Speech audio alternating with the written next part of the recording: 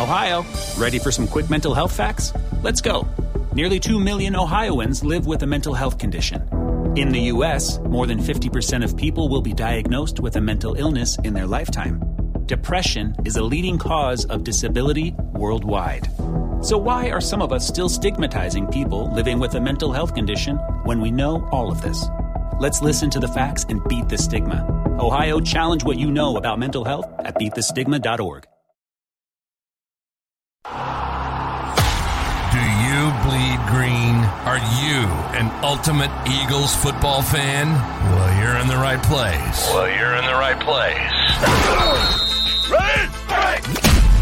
This is Birds 365, hosted by the new Mac and Mac, Jody McDonald and John McMullen. Here we go! Who collectively have covered and talked about more than 50-plus years of Eagles football. Kick off your day with Birds 365. You'll get debate. We love to argue. You'll get the real story from inside the locker room. And you'll hear from some of the great football minds from around the region. You're about to become an Eagles insider. Get in the game. Join Jody Mack and Johnny Mack and join the football community that flocks to Birds 365. Birds 365 starts right now. Welcome to the NFL. Let's go! Let's go! Go!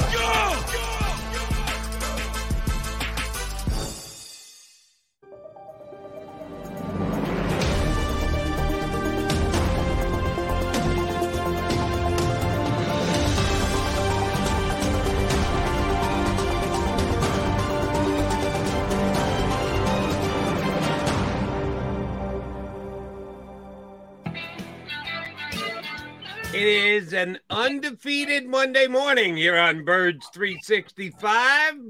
Appreciate you guys streaming in this early with us on the Jacob Media YouTube channel.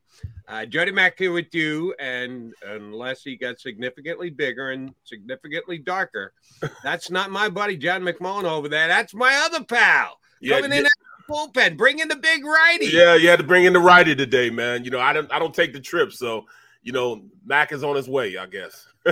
that would be Barrett Brooks, who's going to hang with me for the next couple hours, and we got a lot to cover.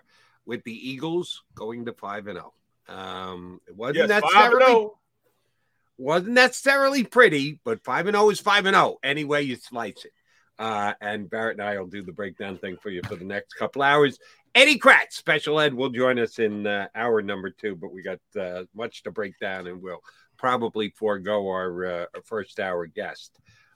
First response of the day coming in on our stream from Andrew Hernandez. Eat crow, Jody. It wasn't pretty, but a win is a win. And Barrett, you were here on Friday filling in for John because he had to go over. And you know that I picked the Arizona Cardinals to win by 1 point, 27-26. I thought the Eagles had a chance to suffer their first loss. I am ready to eat crow today. I did. I picked the Cardinals to win, and the Eagles held on and won. So, yes, I'm here to eat crow today. I'm just wondering if any of our streamers who streamed in and said, Jody, what the hell are you thinking? The Eagles are going to win by 4 touchdowns. Rondell Moore. Who the hell is Rondell Moore that he's going to cause issues and problems to the Eagles? Rondell Moore made a couple of big plays. I actually handicapped that one correctly. So this is me officially eating crow on my prediction that the Eagles were going to lose a very close and tight game. Oh, it was a very close and tight game, and good for the Eagles, and a little lucky for the Eagles that Dicker the kicker was better than Matt Amendola, who absolutely had a makeable field goal that could have and should have sent this game into overtime. And, man, if that didn't look like one of my drives out there on the golf course, holy mackerel, took a right-hand turn as soon as the ball left its foot. Yeah. Oh, man, and, they did a magnificent job, with the pre-recording of his field goal kicking throughout the beginning of when they got on the field. His warm-ups were exactly the way he kicked it. So, that's great work. That's great work. I think, what was it, by Fox? By seeing that, observing that, and getting that on. And it happened exactly the way it happened during warmups. Exactly how it happened on warmups. Yeah, they did. And good production by Fox yesterday. Oh, they had those videos ready to go right there before. Yeah, they did. They rolled it out there for everyone to see, the warm-ups, pushing it wide to the right, and exactly what Danny Amendola did there. So, yes, the Eagles go out to the desert, and I'll do this a couple times today. Tip of the cap. And we guessed that this was going to be the case here on Birds 365. Once again, a visiting stadium, this one 3,000 miles away, it's about a 50-50 split in the stadium. Unbelievable. How the hell do Eagle fans get 50% of the tickets in another stadium all the way across the other side of the country? Kyler Murray had issues all day trying to call plays because the Eagle crowd was as loud as it was. Damn, do Birds fans fly to any location that the Eagles are playing in the National Football League. Jody Mack, I'm gonna tell you this, man. I've been blessed to play with two fan bases that travel well, and the Eagles travel. They're starting to be the mecca as far as football in the NFL. I mean, talking about as far as fans going and traveling. It used to be when I played with the Steelers. They traveled everywhere. You can go to every city and there's a Steeler bar. The Eagles are starting to surpass that now. Yep. I mean, it was literally 50-50 out there. It was like a home game. It sounded like a home. I was listening to warm-ups. It sounded just like they were at home. Like they were in, like, I thought it was the old vet. You know what I mean? That's how it sounded in their state. They took over. So big ups to the fans going out there and really, you know, imposing their will on the car. I mean, but you know, you gotta understand that's a retirement place, anyways. You know, you go to Arizona, you go there to retire, anyways, man. So you go there to retire. So there were probably a couple Eagle fans that only had to get in their car, not get on a plane to be able to drive to the game yesterday. Right. You go there and then you know you go play golf. You know, you put your feet up. You know that's where Arizona is. They love the dry temperature. You know that's where Seth lives. You know what I mean? That's where you go to let your hair down. Well, hey. The Eagles went out there and made it happen, bro. They made it happen. They do come back 5-0, and Barrett and I are going to give you the pluses, the minuses, and everything that came down yesterday. Yeah, who was Eno Brown? I mean, Eno Benjamin. Eno made a couple of nice runs. We'll break it all down for you, but one last thing before we start to give you the analysis. I do want to. I knew I was going to take grief on the stream today, and I want to at least explain where I came from. Davey Boy, one of our regular streamers, says, Jody, you're my brother, and I love you, but don't ever pick sides against the family. Here's the deal, guys. They pay me the $11.27 an hour here on Birds 365 to give you my honest opinion. I'm not a cheerleader. This is my podcast shirt on today. It's not an Eagles t-shirt. I'm not on the Eagles payroll either. I'm here to give you my honest opinion. I had picked the Eagles to win the first 4 games and cover the first 4 games because I thought they were going to do that. Because I thought they were better than the team they were playing, that I didn't think it was close, and I thought the Eagles would win and win handily, even the opener against Detroit, which I was wrong about. They didn't cover that one, went altogether too late into the game before the Eagles put it away. But it's not my job. You guys are fans, and we love you here, and thanks for continuing to stream in with us and give us the comments on the stream as well. But it's not your job to be objective. It's your job to be a fan. It's your job to get out the pom-poms and wave them and root for the Eagles and hope the Eagles go 20-0 this year. Never lose a game, straight through to the Super Bowl, win that, have the parade. I get that's everybody every year. So they're not paying me or Barrett or Johnny Mack or anybody else here on Birds 365 to just come in and say, the Eagles are going to win because they're the Eagles and we want them to. That's not our job. We have to give you our honest opinions. My honest opinion was just wrong this week, and I'm perfectly fine with that. I'm glad that the Eagles won. I'm glad that I was wrong. I will eat the requisite crow because I did think the Cardinals could sneak out a victory. And oh, by the way, they almost did. That's fine. Just understand if I need to explain to you what my job is, I will do so. I'm not here to wave the pom-poms. But the Eagles did get the win with little help from their fan base who went all the way out there and basically took over their stadium. And Kyler Murray, Barrett, the key play of the game, of course, is the Kyler Murray sprint out, come down, looks like he's going to get the first down, no timeouts left. He early. Goes into the slide, and he does so before the sticks, rightfully placed by the Eagles. And I've read a couple of places that in the stadium, they flashed first down on the scoreboard, and maybe Kyler Murray saw that and thought he had the first down. That's why he spiked the ball. To me, that's pretty much all irrelevant. Your job when you're the quarterback is to know exactly where that first down marker is, exactly if you made it or not. You're supposed to pick up your cue from the referees and the chain movers, not the scoreboard. So shame on Kyler Murray, even more so than the fact that he might not have known that it wasn't a first down, on the fact that he didn't get the first down. Do you think Jalen Hurts would have gone into a slide and come up short there? No, I don't think so, Barrett. And that's the difference. That's the difference between a Kyler Murray and a Jalen Hurts. I said it last night on the postgame show that Hurts would have made the first down. Hurts would have went all out. And, people say a lot about him, taking too many hits. Well, this is one of those situations where he would have needed to take a hit.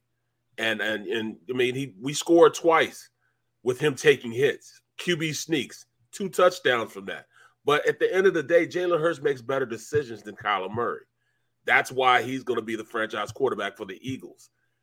Murray just does, his demeanor, how he carries himself, the way he bitches. To me, he's just not a leader of men, not a good leader of men. And I don't think that his squad is totally invested in him being the quarterback of that team. Everybody's invested in Jalen Hurts being the quarterback of this team. Even the backup quarterback sees how good Jalen Hurts is. And I thought it was somewhat fitting, and see if you go with me on this one. You were here in town at the time when the Eagles drafted Donovan McNabb, and he took over, and he was going to be the Eagles quarterback for the next decade, and he did get him to a Super Bowl and a whole bunch of NFC championships games. So we've got Donovan in the proper perspective and the respect that he earned. But in about his third year in the National Football League, he made a conscious decision, and he even stated it on the record, I'm a quarterback. I'm not a running quarterback. That he made the decision to take running out of his game. Because Donovan McNabb could turn it upfield and make a big play like Jalen Hurts. He was that good a runner when he first came into the National Football League. And then all of a sudden, it was much less a part of Donovan's arsenal. And I think Donovan was trying to make a point that he's as good as any other quarterback. He's not just an athletic quarterback. He's not just a running quarterback. I can play quarterback the same way everybody else does here in the National Football League and be as good. I think Kyler Murray looks at it the same way. That he doesn't like the fact that he is judged as a guy who can make these great plays and scramble, make it up as he goes along. And, oh, by the way, he made a bad play yesterday. You got to get that first down. That's on you, Kyler. I don't care how great you are from the pocket. And the thing that would annoy me if I were a Cardinal fan, he got paid. If he thought he needed to be that type of quarterback to get that $230 million contract, okay, fine. You got the money. You got the deal. Now do everything it takes to help your team win football games. He didn't do that yesterday. He went down too early, Barrett. And I'm going to tell you this. It's a new age for quarterbacks. I understood why Donovan did it back when he did it, because it was still a drop-back quarterback type of league. That's when running backs really ran the ball. Offenses were different back then. These new age quarterbacks, you're almost a detriment to your team if you're not mobile enough or functionally mobile enough in the pocket to really make some things happen.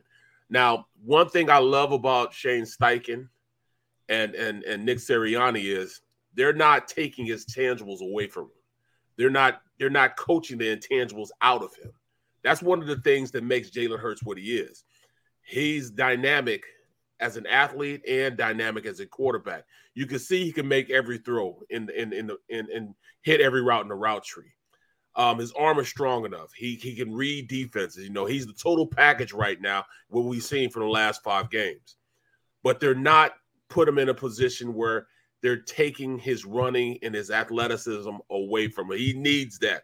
Just like you look at Josh Allen, he needs to use that in order for him to have that effect on the defense. You have to account for him as the 11th offensive guy on the field. Now, when you're a drop back quarterback, once you hand the ball off, you pass it. I mean, you're not really counted as a guy in the number count.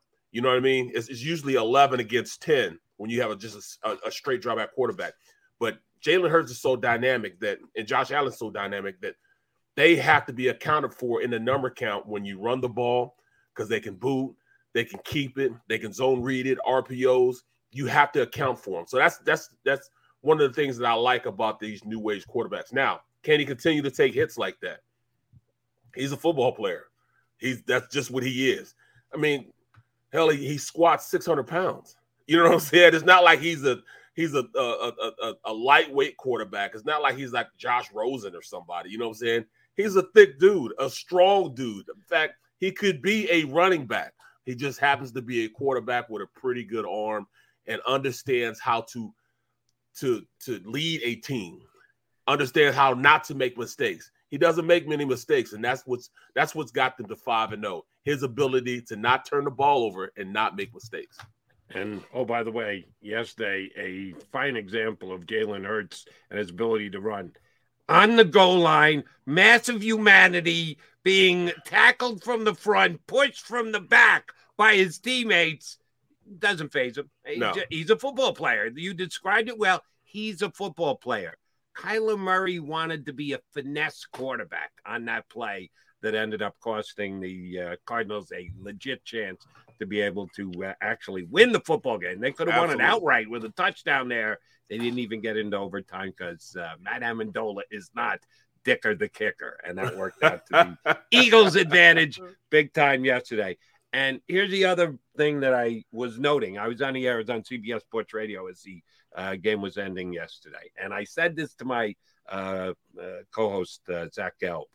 After the Cardinals tied it with the touchdown drive to make it 17-17, I said to my partner, here's where the Eagles have to return to basics. They haven't run the football as much today as they usually do. They haven't run it as effectively as they usually do. Both Kelsey and Dickerson had gone out at different stages of the game. Luckily for the Eagles, Kelsey might be the toughest. If Jalen Hurts is a football player, Jason Kelsey is a football player's football player. He is such a friggin' tough guy that he's back into that game before you could almost blink. But they didn't run it as well yesterday up until the 7 and change to go in the fourth quarter. I said, they got to get back to bed. They got to run the football. 8 consecutive running plays. 8. Count them. 8. Miles and Hurts and bring in Gainwell off the bench. And they just slowly and methodically move the ball down the field. Yeah, you needed that one really good play by Jalen to Goddard to get the first down to keep the clock rolling. But that was the Eagles returning to basics and what they still do. They did it last year to make the playoffs when they started 2-5. And when they needed it yesterday, they were able to reach into their back pocket and pull out their trump card, which is we still have the best offensive line in football. And if we have to, we'll come out and run the ball down your throats. Know when to hold them, know when to fold them, know when to run. They know when to run the rock, bro. That's it in a nutshell. And to have that ace in your back pocket, it really gives them autonomy to really put it on people when they need to do it. The mere fact that this team is so good at running the rock, which is the worst thing you can do to a defense. When you can run the ball that effectively and the defense knows you're about to do it and they can't do anything about it, it's such a downer on that defense. What can they do? They can't stop it. It just physically just takes it out of them because they start looking at each other, start questioning each other. And they got away from running the rock. They got away from it. I mean, they don't have to throw if they don't want to throw, but they choose to do it. So this is one of the first times I've seen Coach Steichen get out coached for probably 2.5 quarters as far as offensively. I understand you got all those shiny new toys out there. You got Devontae Smith out there. You got A.J. Brown out there. You got Dallas Goedert. I think they overdid the speed screens or the outside screens, the tunnel screens to tight end and to Quez and all those guys. I mean, they're going to get Smitty killed. They give him another one of those because they're not blocking out there on the edge. You got to know the defense sees it. They know they're going to do that. So you got to go to some other play. So I think they ran that too much. They're going to have something new to go against Dallas. But this is the first time I saw the defensive coordinator just really – Vance Joseph just outcoached Shane Steichen for 2.5 quarters. And I know Vance Joseph. Me and Vance Joseph are close. That's my boy. That's my frat brother. We played against each other in college. I used to go kicking with him up in Colorado. He was actually a quarterback. But, it was during the times where, they didn't have option quarterbacks. And he went to the Jets as a DB, and that's how he started his defensive career, being a DB. And, because he was a quarterback, he understands what defenses try to do to him. And that's what makes him a great play caller. But we knew he was going to blitz. And that's exactly what they got. But you can run on blitzes. The great thing about running on blitzing teams is once you get past that initial blitz, there's nobody else back there. So Shane's got to look within himself and say, hey, we can't get away from that again. We got to make sure running is consistently a package in our offense that, we have to make sure we do, especially going into this week when you have defensive players with the prowess that you have. Well, Micah Parsons, DeMarcus Lawrence. You know what I'm saying? Well, we'll get that. You got Diggs out there, So, but I mean, this is the first time that I saw this year Shane Steichen didn't stick to his guns and didn't go to what really worked. I thought he tried to force the issue with the speed screens and tunnel screens, and that really put him behind the buck because we lost a lot of yardage for those type of plays. They did, and I was surprised they ran as many as they did. I get it. You want to have balance.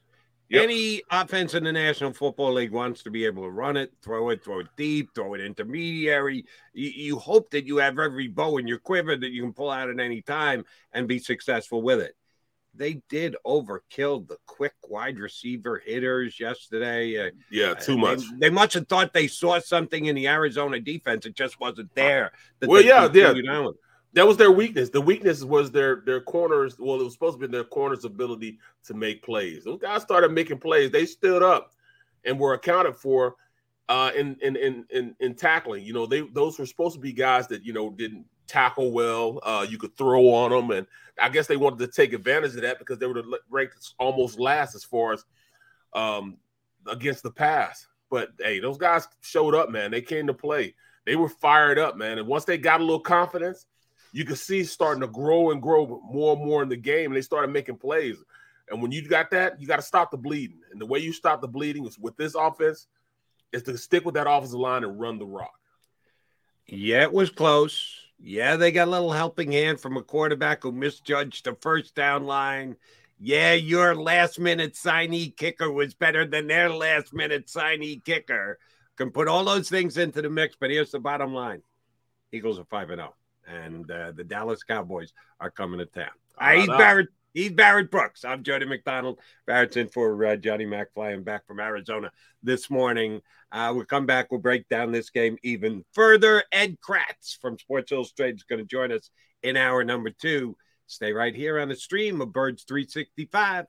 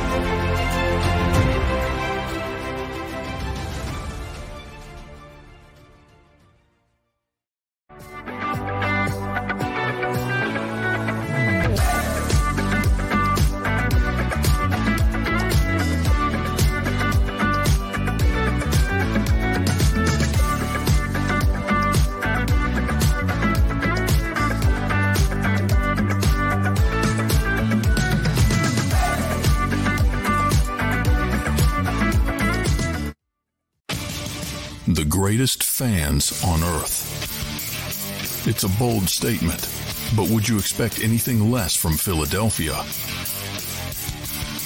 58 years of heartache creates a toughness, a grit, a resolve not found in most. Sure, our prayers were answered, but now that we've had a taste, we're looking for more. Pondley Hockey, official partner of the Philadelphia Eagles.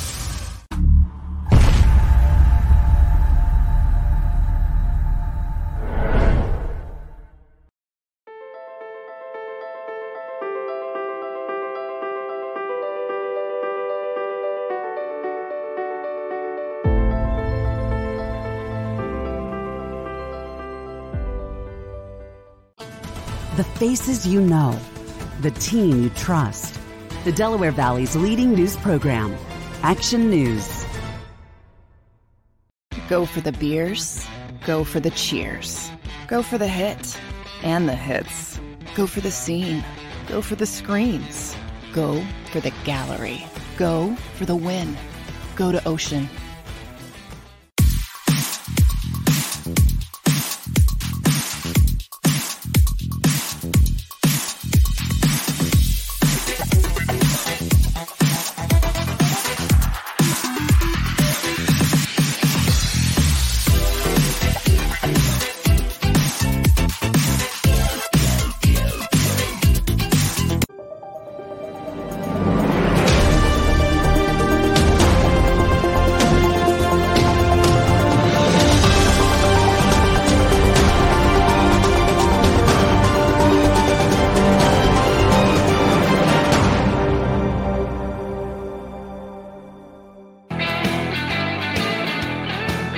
It's a victorious Monday morning here on Birds 365, the fifth consecutive week. The Philadelphia Eagles, only undefeated team in the NFL at 5-0, but they got some company up at top of the NFC East. It's the NFC Beast this year, and Barrett and I will certainly talk about that with the Cowboys coming in this week and the Giants off to their fast start with their impressive win against the Packers in London early yesterday.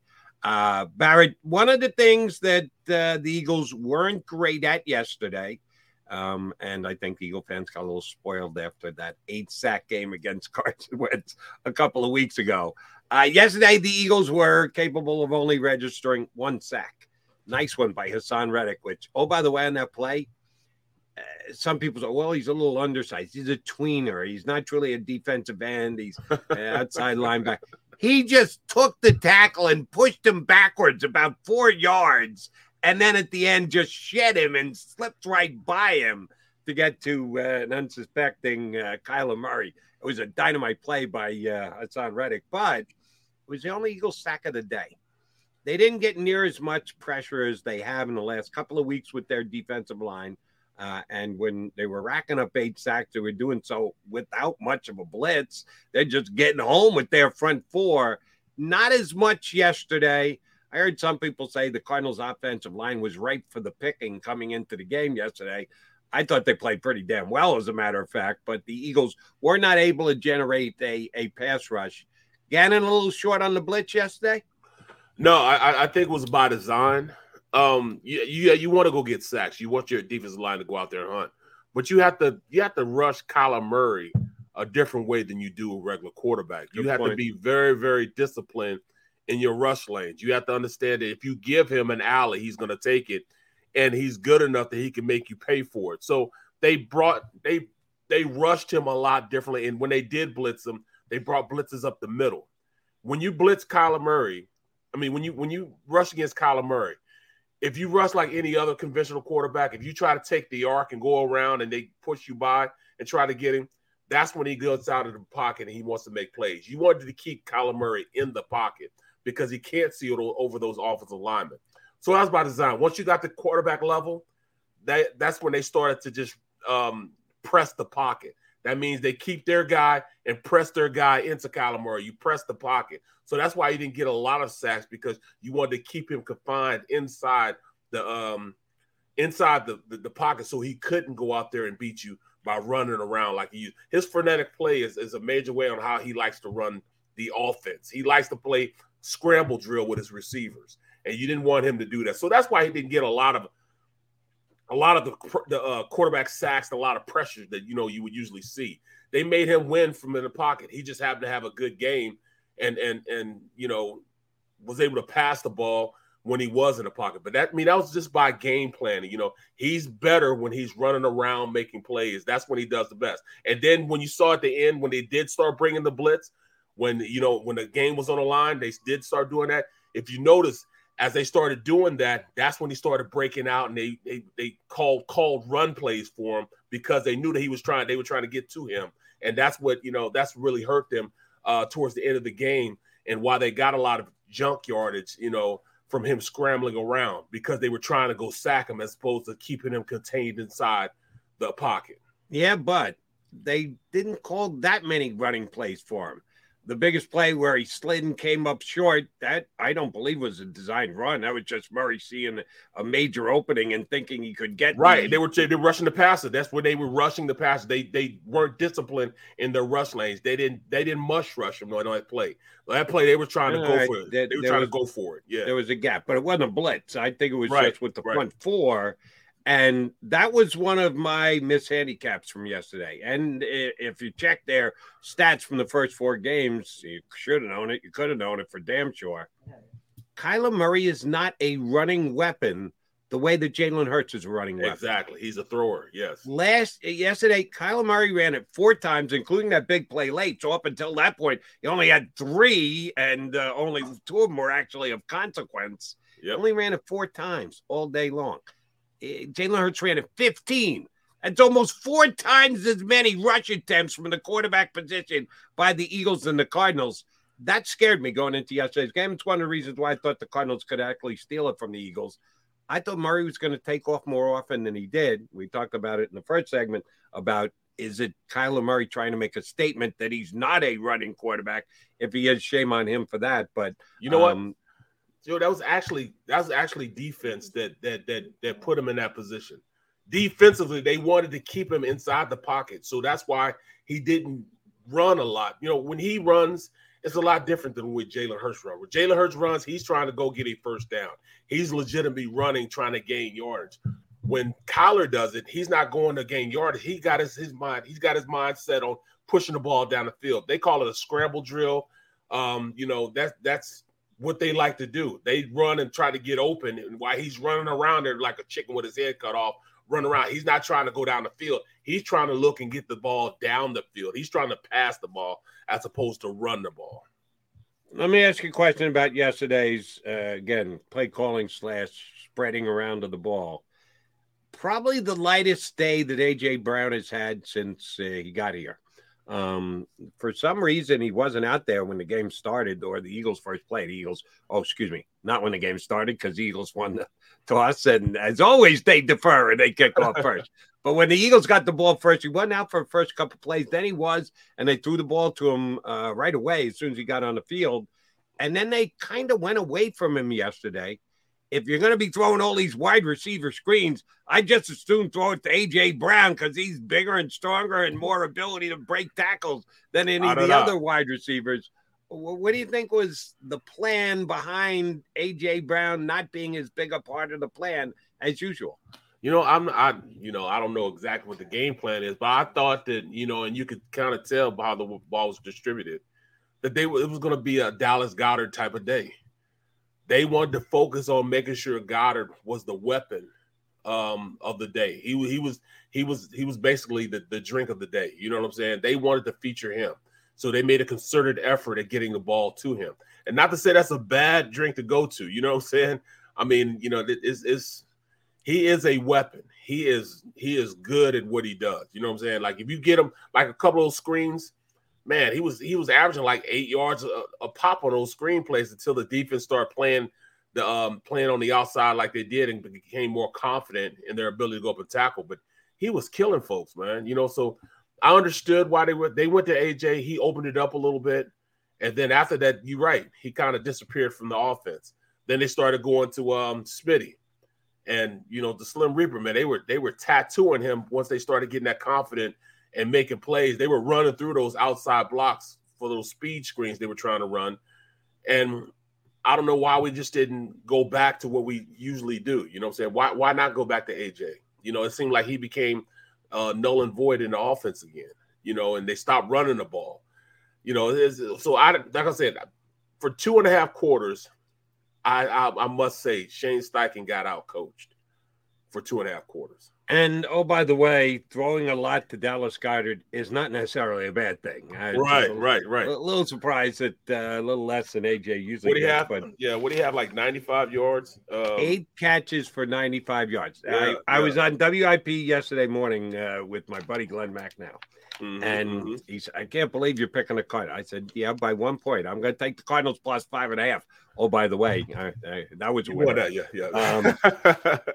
But I actually thought the Cardinals had a chance to steal the game. I said one of the things that scared me with the Cardinals going into the game was I thought Zach Ertz could have a big game. Murray likes to throw it to him. If you're going to spy Kaiser White, and that's what most people thought was going to be the case, and they did it on a lot of plays yesterday, Kaiser was locked in on Murray to try and make sure he doesn't take off and make a big play with his legs, which, oh, by the way, we now, after the fact, isn't really what he wants to do. He'd rather just run around behind the line of scrimmage and wait till maybe he gets a guy open and then throw the football. He doesn't just take off and take the yards and make the move the sticks the way that Jalen Hurts does. But that's the way they defended. I thought that was going to be the case, which meant a lot of safety one-on-one coverage against Zach Ertz, and I thought he could make plays. Well, Ertz had a good game yesterday. Solid game yesterday. Yeah, he had 6 catches for 48 yards. Nice game. But compared to Dallas Goedert, which is where I was wrong, I said I thought Goedert would do well because Arizona isn't great at covering the tight end either. I said both tight ends are going to have good days. Goedert 8 for 95. That's the difference between the two guys. And I know Zach Ertz is going to be an all-time favorite Eagle player / tight end. But the difference between those two guys is all about yak. Yes. Yards after catch. Absolutely. Zach catches it and Zach gets tackled. Goedert catches it and he either makes people miss or he's physical and strong enough that he fights his way through tackles. Goedert, 12 yards per reception.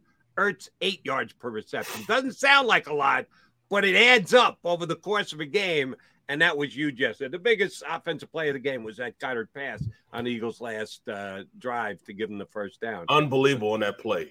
I mean, they brought the blitz. They brought the house on that. We call that zero blitz. That means if you're not covering somebody, that means you're rushing the quarterback. You're going. So if we have 3 receivers in and a tight end in, there's 3 guys on the 3 receivers and 1 guy on the on Dallas Goedert, and they brought everybody else. They brought the house, and it just so happens that on that play, our quarterback Jalen Hurts checks to a play, and when he checked to it, it was the perfect play because it was the blitz beater, and he got it to Goedert on the play. I mean, it was a wish and a prayer. He knew exactly where he was going to be at. He got out of his hands for the first down, but his run after the catch was unbelievable. He caught it at 11 and had 16. It was a 16-yard game. Yep. That was a difference in the game. It kept the sticks moving, but it's also Jalen Hurts' mastery of the offense, knowing what he needed to get to, the blitz beater, and get it to the guy who's gonna who's the blitz. The guy that was get open on the blitz. It was a perfect pass to him. Got to him. It's just Jalen Hurts being masterful at this job and understanding where he needed to get the ball. He did a nice job when he threw the ball downfield. Yes. Both Barrett and I agree. Too many wide receiver screens. Yeah, I get it. Cardinals would come and get it out quick, break a tackle. You got yourself a big play. Didn't break a tackle. The wide receivers were being brought down by the first guy facing them, and then all of a sudden it's a loss on a completed pass, which you never like to see. But they did a good job. When they threw the ball down the field, I thought Jalen did a good job of picking the right guy, and oftentimes that guy was Goedert yesterday. Want to note one other thing that I think was undersold yesterday, and again, it's a little luck involved, and Eagle fans don't want to hear about the Eagles getting lucky when they're 5-0. They got the ball inside the 10. They're trying to take the clock down as much as they possibly can before scoring a touchdown. Rather have a touchdown and a field goal, make it harder on the Cardinals. They ended up settling for the field goal, but the goal was to get a touchdown. Run it, make the Cardinals use a timeout. Run it, make the Cardinals use a timeout. On 3rd down, they threw the football. And when you throw the football, there's the risk of an incomplete. Yes. And if you throw an incomplete, you stop the clock for the opposition when you're trying to get the opposition to use up all their timeouts. It was a throw in traffic. There was slight separation there. Quez was open for like a millisecond, and he was behind Brown. They had the two wide receivers, not all that far separated down by the goal line. The Arizona Cardinal defensive back made a nice play. Yeah, he did. The ball got there. Quez got his hands on it, but the DB got his hands on it as well, and he completely wiped out Quez on the play. So he had no chance to catch the ball. But the Arizona DB, leveling as big as a hit as he did, actually hurt himself and couldn't get up off the ground. And the Cardinals were forced to use their final timeout because they had an injured player on the play with less than 2 minutes to go. That's a big plus, Barrett. And that's something that's just kind of happenstance, little luck involved. The Eagles, it was a good throw by Hurts. It was a tough throw by Hurts, and damn if he didn't almost jam it in there. But if the Cardinals have their timeout, when Murray takes off and makes that running play, you don't have to spike the ball. You just use your final timeout. And they get a couple of shots at the end zone instead. That was a little good fortitude for the Eagles. Oh, I mean, you need luck. There's nothing wrong with being lucky, man. And sometimes the ball has to bounce your way. A lot of the time, it's hard work and talent that make the ball bounce your way. But hey, sometimes happenstance and the stars lining right, and everything just works out for them, man. And that's one of the unique times that it worked out for this Eagles team. This, like I said, you're not going to be blown away by the numbers this Eagles team are putting together, but what the thing that you love to have is that 5-0. You know what I'm saying? A win is a win. If you win by 1 point, it's still a win. If you win by 30 points, it's still a win. So that's all we're really worried about, man. They are 5-0 at this point. So I can't be mad at them. I can't be mad at them. What I can't be mad is, why are we throwing the ball on that situation? We should have went in and just scored a touchdown. Why not run the ball one more time? Pound the rock, push your way into the end zone. Yeah, and it would have been if they would have scored so easy if they'd have just like ran a toss play, or even if Jalen would have just run a sprint right option, which is the best play in football. Sprint right option is just the whole offensive line act like they're run blocking to the right. He runs out there like he's going to sprint. He has the option of throwing the ball to the receiver on the outside, who I'll put my money with A.J. Brown all day, or he can just run it in. Everybody was inside there, inside the box. He could have just ran out there, man. But what do I know? That's what I would have done. I would have ran the ball, man. Just call a run play. Let's go. Have Kelsey pull around. They were controlling the line of scrimmage whenever they wanted to, man. So I mean, come on now. We scored on 2 QB sneaks. 2 QB sneaks. That's ridiculous. They're going to do it, and they do it. So in all actuality, they ran, 3 QB sneaks and scored twice? That's crazy. That's that's a very talented offensive line, and B, a very strong quarterback who can actually move the pile himself with his own strength. There aren't guys who can do that in the league the way that Jalen Hurts does. So, yes, that was a very effective play. And you know what? There's a little niche they're going to have with that, too, because if you look on the play, they put him on the QB sneak.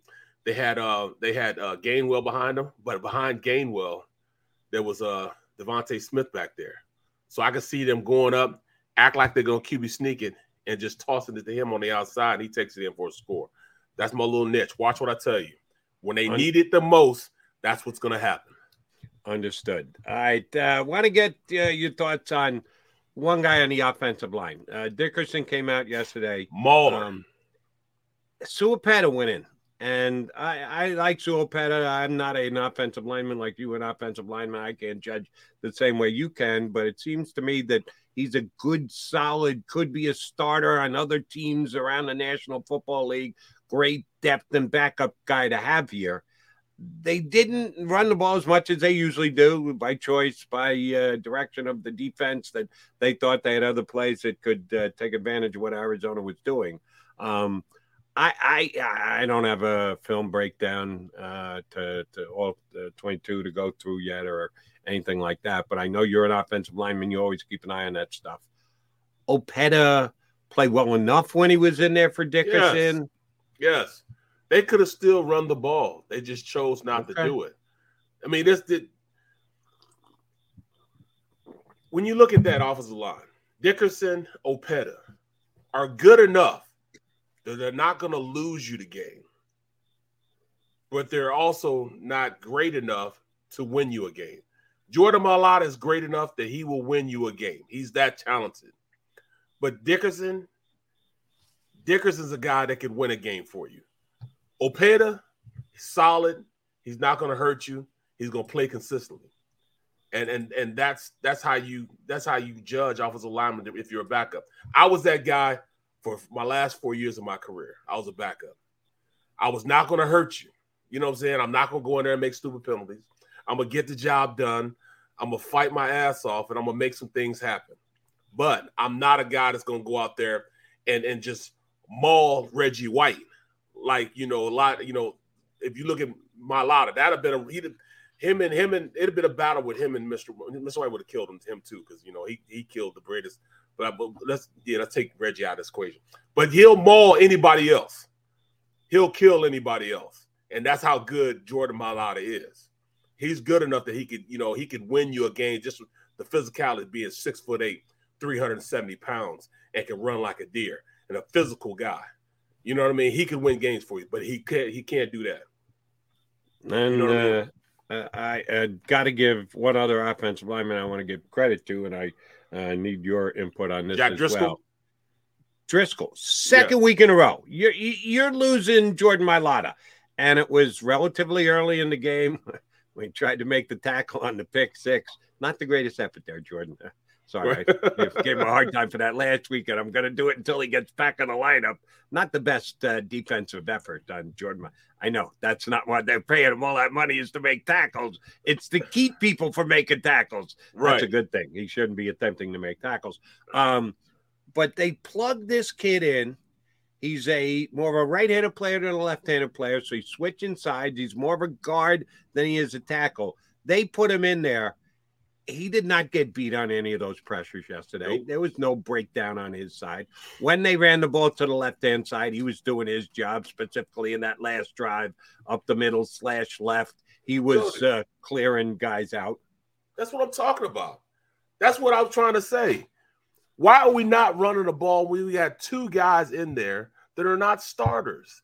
Why would you not run the rock? It's harder to pass block against a guy like J.J. Watt than it is to run block. Have them blow him off the ball. You know what I mean? That doesn't make sense that they were trying to pass the ball when you have two backups on the left side. It was Opeta and Driscoll on one side, and we're not running the ball. See, that's where I thought we got out coached. You run the ball when you have guys in there. Both of them are pretty good, especially Opeta. Opeta's strong as an ox. He's one of the strongest players on the team. Why would you not have him go out there and just be a mauler, a guy to just go off, get off the ball, double team, get to the second level? That's the type of player that Opeta is.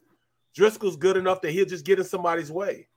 Run the ball. You know what I'm saying? You still have your starting right side. Run the ball right. I just didn't understand why we didn't run the ball consistently when you have backups as on the offensive line. But it didn't make sense to me. Let me make your day again, Barrett, because we touched on this right at the top of the show. When they got the ball back after the game was tied and they needed to move the ball down the field and kill some clock, 7 and change, they got the ball back. Miles, Hurts, Gainwell, Hurts. 8 consecutive running plays, moving the ball down the field, getting first down, tick, tick, tick, tick, watching the time come off the clock. They may have been a little slow getting to where Barrett Brooks liked, but you had to love that last drive where they just said, mano a mano, straight ahead. We're going to march it down the field, and we're going to watch the clock tick off on you guys. Absolutely. It was poetry, man. I mean, they took time off the clock, controlled the line of scrimmage, ran the ball, and there was nothing that defense could do about it. That's the most demoralizing thing you can do to a defense is to run and they not be able to stop you. You start questioning each other. You start looking around like, come on, man, somebody got to make a play. and you just running the ball consistently. Instead, beginning of the game, middle of the game, they throwing these screens to the outside. I mean, come on now. I mean, and even then, stop running those plays. Run the slants. Get the ball to AJ in the middle of the field. Let him go out there and work. You know what I mean? I mean, you just didn't. To me, I just didn't like the game plan that they had. All right, Eagle fans from time to time don't like it when I nitpick and say things like, kind of got lucky on that pass into the end zone where the Arizona Cardinal defensive back got hurt and the Cardinals had to waste their last time out. Don't say anything like that. Give the Eagles all the credit. Well, I give them credit for what they deserve. And when they don't, I'm going to point that out too. The Giants are 4-1. And when we come back, I'm going to ask Barry Brooks about this. I think their head coach, who's done a really nice job and is going to be a thorn in the Eagles' side for the next 5, 6, 7, 8 years, almost gave the damn game away yesterday at the end. For those of you who weren't up early, the Eagles don't start to 4 o'clock. Great game. I watched it too. Great game. I loved it. Great game. As did I. And, man, the Giants tried to hand it back to the Packers at the very last stages of that game. We'll break that down for you. And, yes, we'll take a peek at the Dallas Cowboys. It is Cowboy Week, Sunday night, national TV versus the Birds here in town. Eagles are 5-0, but they only have a 1-game lead in the division over 2 different teams. How about the NFC Beast? 5-0 Eagles, 4-1 Cowboys, 4-1 Giants. How's it going, Carson? Oh, sorry about that, Mr. Wentz. There's only one competitor in the division right now.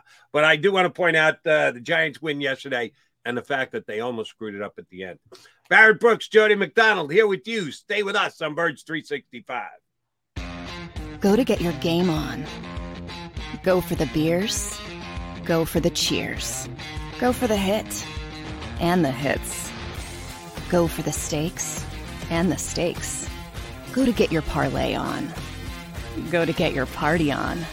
Go for the scene. Go for the screens. Go for the gallery.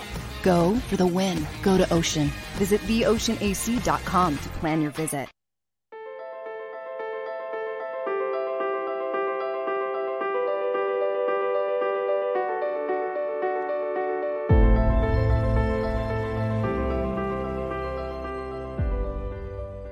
Jeff D'Ambrosio, Destination Downingtown's 5-day used car super sale. Jeff puts an end to high prices now. 5 days of the best car, truck, and SUV deals ever. Over 1,000 vehicles, every make and model. Stop overpaying. See Jeff today and get a quality car, truck, or SUV now. The 5-day used car super sale. Experience how easy it is to deal at Jeff's. Nobody treats you better. Nobody gives you more. Jeff D'Ambrosio, Destination Downingtown. GoJeffAuto.com.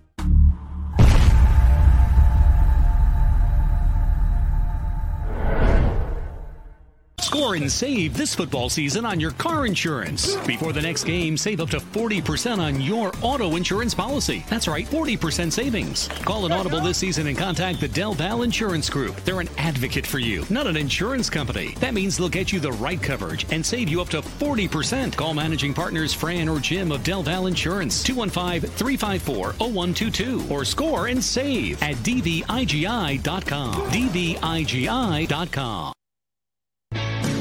Hi everybody, my name's Jason Lombardi. I'm an inspector at DryTech. At DryTech we offer 3 major services, the first one being basement waterproofing. The second service we offer is foundation and structural repairs. And then the third service that we offer is mold remediation. If you feel you are having a waterproofing issue, give DryTech a call or check us out online.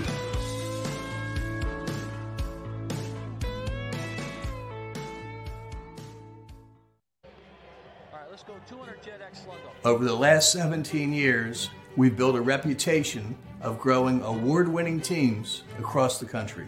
Staffing is not easy, but that's what we do every day, all day. The key to our success is storytelling, asking the right questions to find the right people. Hi, I'm Gary Kane, president of Kane Partners. We want to be your staffing partner.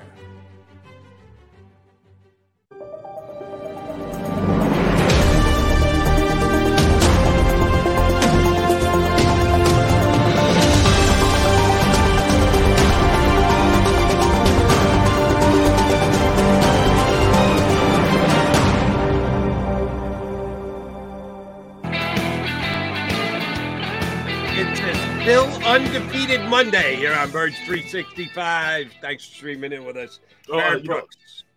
I'm sorry, Jody. I just want to say this though. Big ups to the Phillies also. They beat my St. Louis team. You know what I'm saying? You know, I'm from baseball heaven, and they beat St. Louis. You know, I'm a Phillies fan. I've been a Phillies fan since I've been here. I've been here 20-something years now, so I had to go over to the Phillies. But I grew up a Cardinals fan. They beat up on the Cardinals. It was a hate Cardinals weekend, and they definitely fulfilled that, both the Eagles and the Phillies. Now, I'm not one of those hate the Cardinals guys. I know there are some Philly fans that are like that.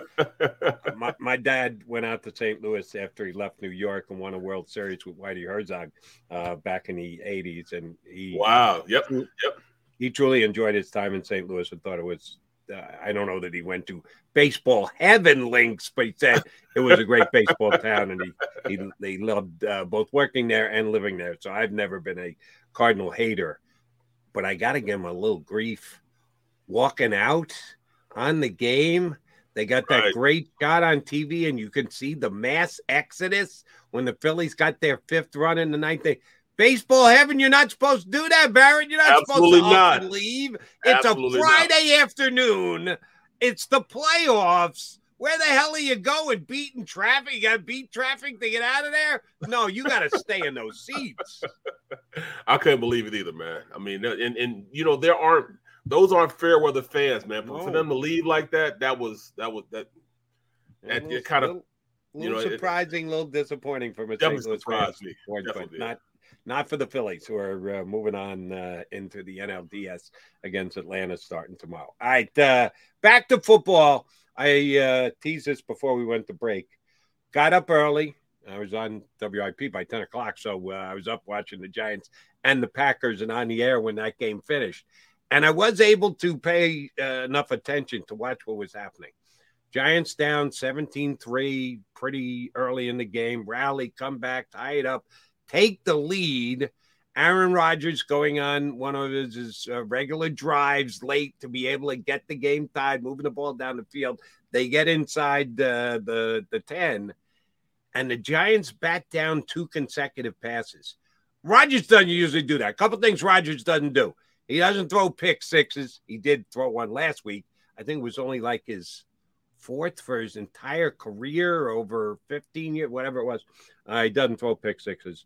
And he usually doesn't get balls batted down because he's got great vision. He's pretty damn big. He knows where the lanes are to throw. He got batted down 2 in a row back in his face by the Giants. Turn the ball over. So the Giants have the ball. 1:20 to go in the game. They've got it at their own 6-yard line. And the Packers have 2 timeouts. They got 2 timeouts left. I'm not a great math guy, but I can do the math on that one. You're going to be able to run the ball on first, run the ball on second, run it on third, and take it down to about 25 seconds or somewhere thereabouts. If you get a first down, game's over. You don't have to worry about ever giving Aaron Rodgers the ball back. But you got to get a first down. Brian Daboll on first down decides to go to victory formation. And Daniel Jones takes the snap and takes a knee. So he loses a yard from the 6 back to the 5. On second down, they go to victory formation. And Daniel Jones takes the snap and takes a knee. This time, to try and burn an extra second off the clock, he goes 2 yards back. So now you're back inside the 5. On third down, Daniel Jones again takes a knee. Now the Packers can't stop it anymore because they've used their 2 timeouts. But again, to run an extra second off the clock, he takes the 2-yard loss. So now they're back to the 3. You're only tightening things up for your punter in the end zone. Now the punter has less than 15 yards to be able to get off the punt. Love this decision, though. To what? To take a knee? Love the decision. They got the safety, had the kickoff to him, and you know how to book flights and hotels. All you're missing is a tool to plan the travel experiences you'll have once you arrive. That's why you need Viator. Book guided tours, activities, excursions, and more in one place to make your trip truly unforgettable. Viator has over 300,000 travel experiences to choose from. Everything from simple tours to extreme adventures and all the niche, interesting stuff in between. So you can plan something that everyone you're traveling with will enjoy. Real traveler reviews give the inside scoop from people who've already been on the experiences you're considering. So you can plan with confidence. Free cancellation helps you plan for the unexpected. And 24/7 customer support means you can travel worry-free. Download the Viator app now and use code Viator10 for 10% off your first booking in the app. Find travel experiences for you. Do more with Viator. For the ones who work hard to ensure their crew can always go the extra mile, and the ones who get in early so everyone can go home on time, there's Grainger, offering professional-grade supplies backed by product experts so you can quickly and easily find what you need. Plus, you can count on access to a committed team ready to go the extra mile for you. Call, click Grainger.com, or just stop by. Grainger, for the ones who get it done. The defense was already playing well, man. Playing physical. And that's one thing about... All right, hold on. Wait. Time out, Barrett Brooks. Time out. You're an offensive lineman. Always were, always have been. Yes. The play comes in, and they tell you, we're taking a knee. That's the call. Blue 62, white banana, whatever else. The play call is, the quarterback has taken a knee. Are you telling me you're not ticked off? Wait a minute. If we get a first down, the game's over. Come behind my ample backside. I'll push the defensive line forward, and we'll pick up 2 or 3 yards. Rather than go backwards a yard on 3 consecutive plays, backwards 1 yard, backwards 2 yards, backwards 2 yards. Lose 5 yards on 3 plays. No. If you got a back that you trust enough, that's smart enough, that's tough enough, and you tell them, don't you dare fumble. Most important thing, ball security, because they're going to be trying to rip the ball out. But try and drive forward and get 2 or 3 yards. The worst case scenario, you're giving your punter more room to roam. And the best case scenario is we actually get a first down and Aaron Rodgers never gets his hands on the ball again. What the hell was Brian Dable thinking with that play calling? That's just a Giants thing. And what he called was, all right, guys, victory formation. That's the play is, victory formation. Victory formation. And I'd have been personally pissed off because all you had to do is run inside zone. And the way Saquon was running it, it'd have been over, bro. He'd have got a first down. But do they not trust that Saquon can hold on to the ball? That with everybody on the defense? Evidently. I mean, I can't speak on it. All I can do is see what they did. Proof is in the pudding. I mean, for them, at the end of the day, it worked out because then they got the safety. Then they punted to him. Then they had no time to do anything on the clock anyways. So, I mean, he ran enough time off the clock. So Understood. I'll say that. But it was kind of a cowardly way to do it. Do we say the same thing at the end of the day? Danny Amendola pushed the ball right. Yes, because the Eagles could have been in overtime in that game if a guy makes a makeable field goal. We don't want to hear, at the end of the day, the guy missed the kick. No, we want to hear the Eagles won the game. Well, I can do the same thing with the Giants. At the end of the day, yeah, they did win. The kicker got off a free kick after taking a safety. But if Aaron Rodgers, one of the best in the history of the NFL at the Hail Mary, can absolutely put it up there 65 yards in the air, you don't even want to open that door. You don't want to give him a chance to walk through that door. If you're the Giants, you run the football 3 times. If you get 5 yards, that's better than going backwards 5. If you get 10 yards, it's a first down. Aaron Rodgers never gets off the sideline. I'm sorry. Brian Dable almost screwed that up yesterday. Well, you know what? His defense played physical yesterday, man. I mean, that's one of the most physical efforts I've ever seen from a Giants team, man. Since Strahan in those days. They were playing, out and out physical. The DBs coming up, hitting, linebackers running through people. They played a physical game yesterday. In fact, I think they willed the game just by their physicality. I don't think the Packers had an answer for it. They just were. The Packers are not a.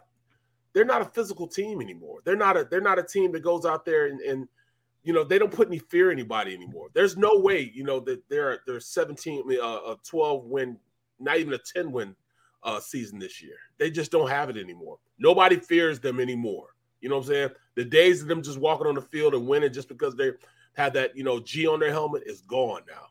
You know what I mean? They're very human now. They made their quarterback very human also. Yeah, I'm looking forward to talking to my usual partner, Johnny Mack, tomorrow, because we disagreed on Friday.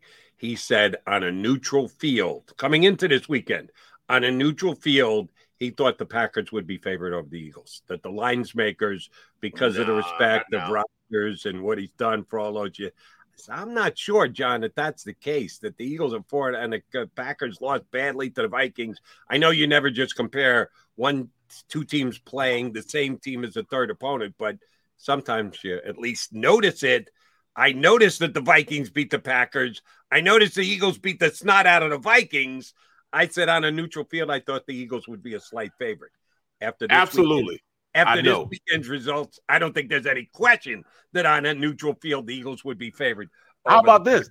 Everybody was talking. We were all talking about the AFC West as the most dominant conference. A dominant division in the NFL.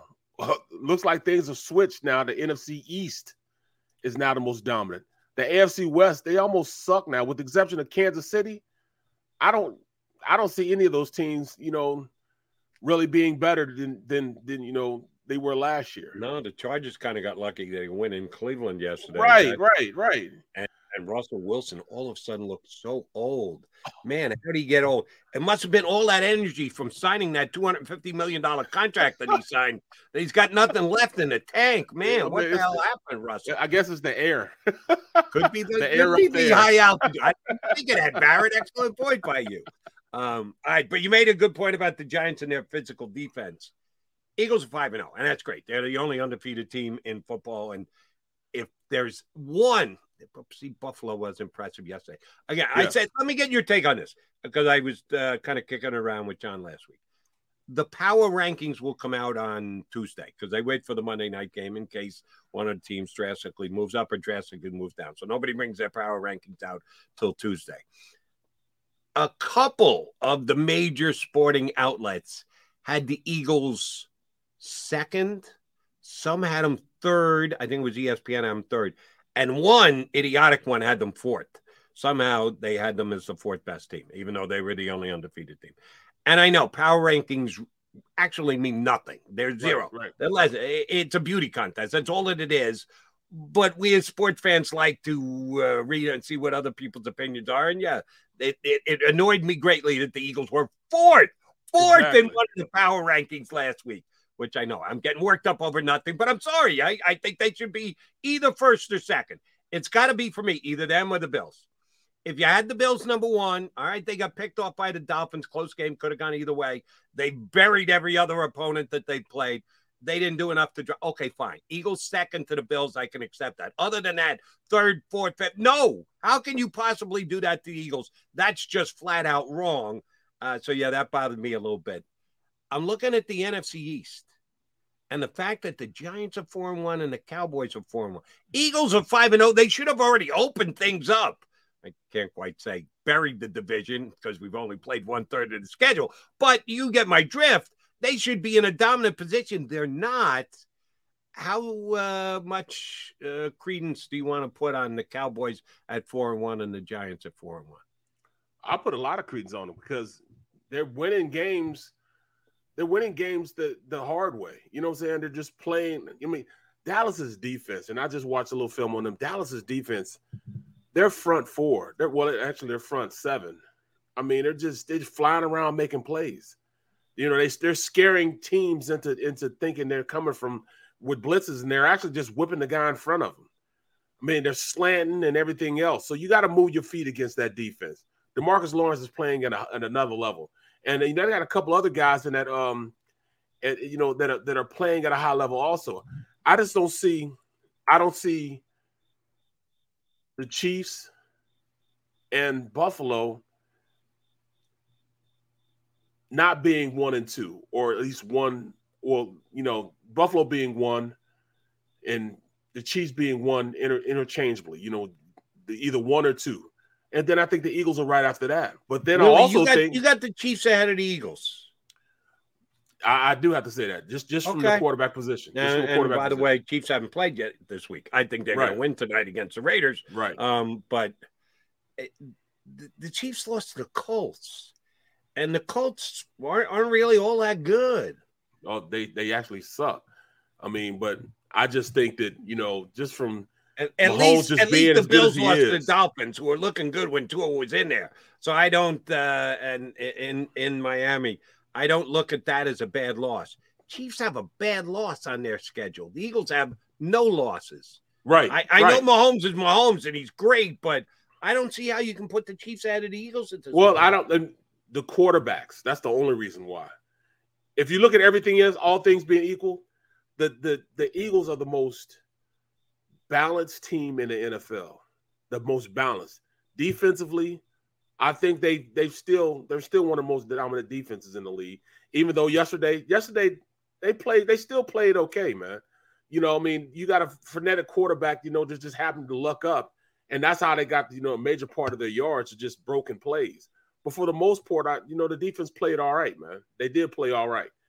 So looking at them on offense, it's going to be hard to stop this offense consistently once they get their head screwed on straight and start running the ball consistently, because that opens up the pass and everything else. And then, by the way, you forget about A.J. Brown being on the team. So they should be number 1, but they're not going to rank them ahead of Josh Allen and Patrick Mahomes. I didn't say the Bills and the Chiefs, but they're not going to rank them ahead of Josh Allen and Patrick Mahomes. They're just not going to do it. Yeah, it's team power ratings. It's not quarterback power ratings. I get it. I get that, but they don't get that. The quarterbacks drive the bus a lot, but they're not the solo passenger. There are 50-some-odd other guys on that bus. And I think the Eagles have played better than the Chiefs. We'll have fun with it tomorrow. The power ranks will come out, and Johnny and Mac and I will talk about it. Where do you think the Giants and the Cowboys will be power rated? Because that's another thing I'm looking forward to talking to my partner about, because he said on Friday, he's been saying it all year, the Giants stink. And I thought that was just a little harsh choice of word. The Giants are not great. The Giants still have holes and issues. When you're 4-1, you can't stink. I don't care how you ferret it out or who you play, and you beat a bad Carolina team. They beat the Packers on a neutral field yesterday, and the Packers are supposed to be one of the best teams. I mean, the Barrett Brooks power ratings has got to have the Packers still up there pretty high because they got that Rodgers guy, since you put such an emphasis on quarterback. Giants just beat him this past week. How high do you think the Giants and the Cowboys come in the power? They got to be at least 5 and 6, right around there. Both they in have the top to 10, right? Yeah, they have to be. They have to be. Even the Giants, and just like you say, when you look at their roster, it's Saquon, and then it's everybody else. It's the defense, Saquon, and everybody else. And I don't know how Dable's doing it. Because if you look at their roster, they're not really talented at anywhere else. Like, their 2 tackles are playing well right now. Neal is playing at a high level. The first-round draft pick, I like him. I like the way he plays. He's definitely playing at a high level. But look everywhere else. The receiver position, nobody's really stepping up, but yet they're still winning. How is that? And, by the way, getting back to the Giants and Dable's decision, Daniel Jones is a pretty big guy. We were talking about Jalen earlier and the fact that he can push 600 pounds with his legs, that he's more like a fullback than he is a quarterback, and his build and his toughness and his strength. Daniel Jones, I know he had that amazing tripping play here in Philadelphia when that tricky 10-yard line tripped him up where nobody was around him. What he looked but like other Bambi. than that, he runs well. He can take off and make plays, and he's got good size. He's a legit 6'4". How do you not let him push the pile against the Packers? But I'm getting all caught up in that. I was watching that game. I'm screaming at my TV background, "What the hell are you doing, Dable?" I couldn't believe that he was taking it. But look at this, though. I mean, who is he throwing to? I mean, that Sills kid is from out of nowhere. You know what I mean? Like, who the hell is David Seals? And here he is completing first downs, you know what I'm saying, running hard, making things happen. Darius Slayton was a non-factor. Now he's becoming, you know, a weapon in the passing game. They're running Wildcat to make yardage. Offensively, I just can't see it. But then, Saquon is that guy, man. Saquon does everything for them. Everything for him. And like I said, plus I think, Andrew Thomas, the left tackle, and Evan Neal, the right tackle, are playing pretty good, man.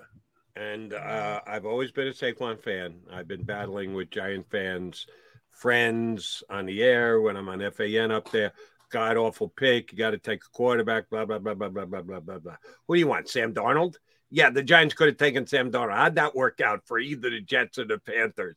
Oh, I got to Josh Rosen was the pick. Should have been the pick at number 2. Is he even on somebody's practice squad in the NFL anymore? I thought Josh Rosen, he was with Cleveland. Then they cut him. I don't know where. I don't think he emerged anywhere. I don't know that he landed anywhere. So he's not even in the league. And people, the Barkley pick was idiotic. You don't use the second pick of the draft on a running back. Yeah, you do when he's got as much talent as Saquon Barkley. And you do when. And, oh, by the way, all the Giants fans should have taken a quarterback. Not one of them ever mentioned Lamar Jackson. No one ever said, I had a tight buddy of mine say, Josh Rosen was the pick at number 2. And I rolled my eyes at him at the time. No one ever said to me they should have taken Lamar Jackson. And that's the only guy you can look at and say in 2020 hindsight, if the Giants had taken Jackson, they might be better off. I've been a Barkley he barely fan snuck forever. in. He barely snuck in. They had to trade to get him in the first round for him to be a first-round pick.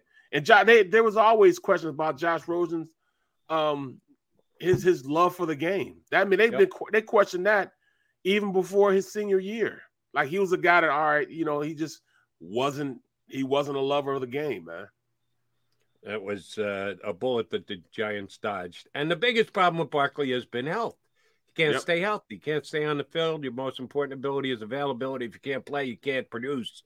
He's stayed healthy so far the first 5 games, and he's a legitimate weapon. The Eagles are going to get him twice before this year is over and done with. And as Barrett has correctly pointed out, Giant defense is playing better than I thought. I did not think they had all that much talent on the defensive side of the ball, but they're playing good physical football right now. Yes. But first thing first, you got to play the Cowboys on Sunday. Barrett, the Cowboys have not given up more than 20 points in a game this year, and we're now 5 games deep. You make a statement like that after just 3. All right, who'd you face? What's it scheduled to? All right, you didn't play anybody. They played 5 games. They played a Ram team, which is supposed to be a good offensive squad, although Allen Robinson, sorry, Penn State fans, I just sung the praises of Saquon Barkley. What the hell is Allen Robinson doing? He can't catch a fly out there in Los Angeles right now. They just shut the Rams down. He looks slow, yesterday. Man. He looks slow, not making any play. And I tell you what, when they went out and got Dante Fowler, I was like, I don't know, man. But he is bringing it right now. He's bringing it off the edge, which is giving him, DeMarcus Lawrence and all those guys, a great pass rush. Not a good, but a great pass rush because they're playing games. They're slanting guys. They're making you move your feet as an offensive lineman. And they are really making things happen up front, man. It's already hard trying to block, Parsons, let alone, DeMarcus Lawrence. But now you got Dante Fowler also. He's in the mix.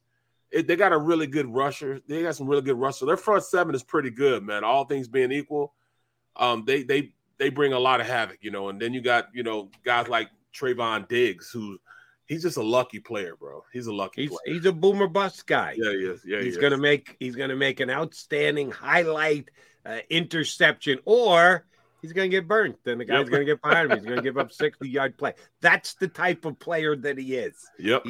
You're gonna get off your feet either way, screaming and yelling at him, or standing ovation.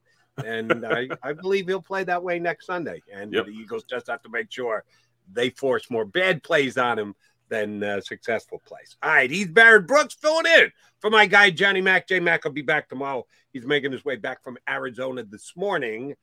Joining us next is John's compatriot from SI. Usually we try and get him on before the games.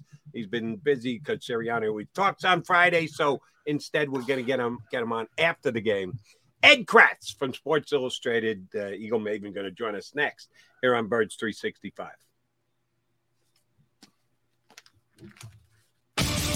The greatest fans on earth. It's a bold statement, but would you expect anything less from Philadelphia?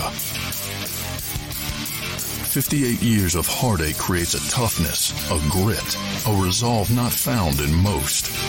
Sure, our prayers were answered, but now that we've had a taste, we're looking for more. Pondley Hockey, official partner of the Philadelphia Eagles. Action News at 11 with Rick Williams. It's the team you trust to bring it all together. The stories that impact your community. A sports roundup for the locals.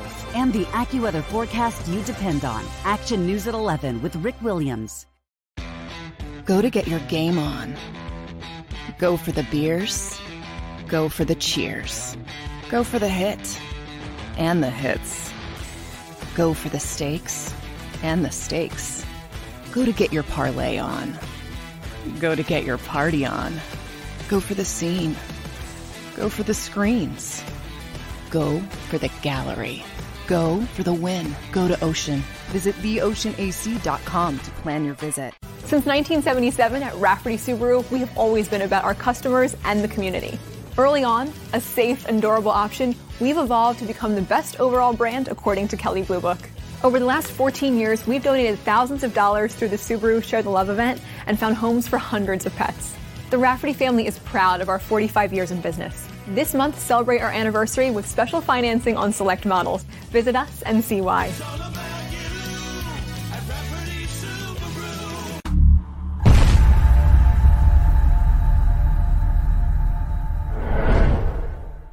At Stateside Vodka, every new customer gets the world's best rocks glass. Free. What's that? A rocks glass? You're telling me that bottle is cut in half? You could say that. Holy shit. And you're telling me I can get one of these glasses for free? That's right. One free rocks glass per customer with each first-time purchase of Stateside Vodka. So good, it just disappears.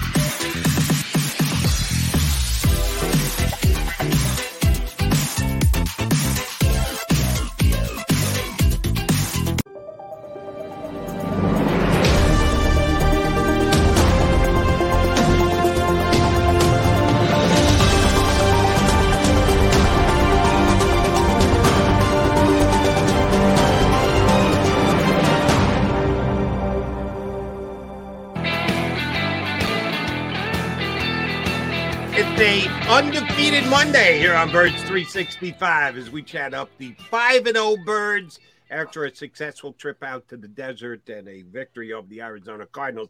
Here to help us look back at what happened yesterday and, yes, start the look ahead to Sunday and Cowboy Week is our buddy from Sports Illustrated, the Eagle Maven, Ed Kracz. EK! Hey. How nice was it just to kick back and watch a game on TV yesterday? I hated it, frankly. Really? I'd much rather be there, but I had a family situation. My son was moving to California on Saturday, and my wife, I didn't want her to, be a basket case all by herself. So I stuck around to hold her hand and spend a little time with the boy. Good for the Kracz family. But watching it at home, you would have rather been there. Oh, yeah. How nervous were you when Danny Amendola trotted out onto the field? It was Matt Amendola. Danny Amendola was the receiver. What I say, yeah. Danny? My bad. The receiver. Yeah. He's a kid from North Penn High School out in the suburbs of Philadelphia, which I didn't really realize until this week. I thought he was going to make that kick. I mean, listen, an average kicker makes a 43-yard field goal, right? I mean, It's pretty cut and dried in most cases. And he just, for whatever reason, he just pulled that thing right. And, teams that have Super Bowl aspirations, like I think we can say the Eagles have now, need some of these kinds of games to go their way, and they got one. What do you think as far as, them abandoning the run like they did for probably 2.5, quarters of the game? Yeah, I didn't really think much of the coaching in yesterday's game.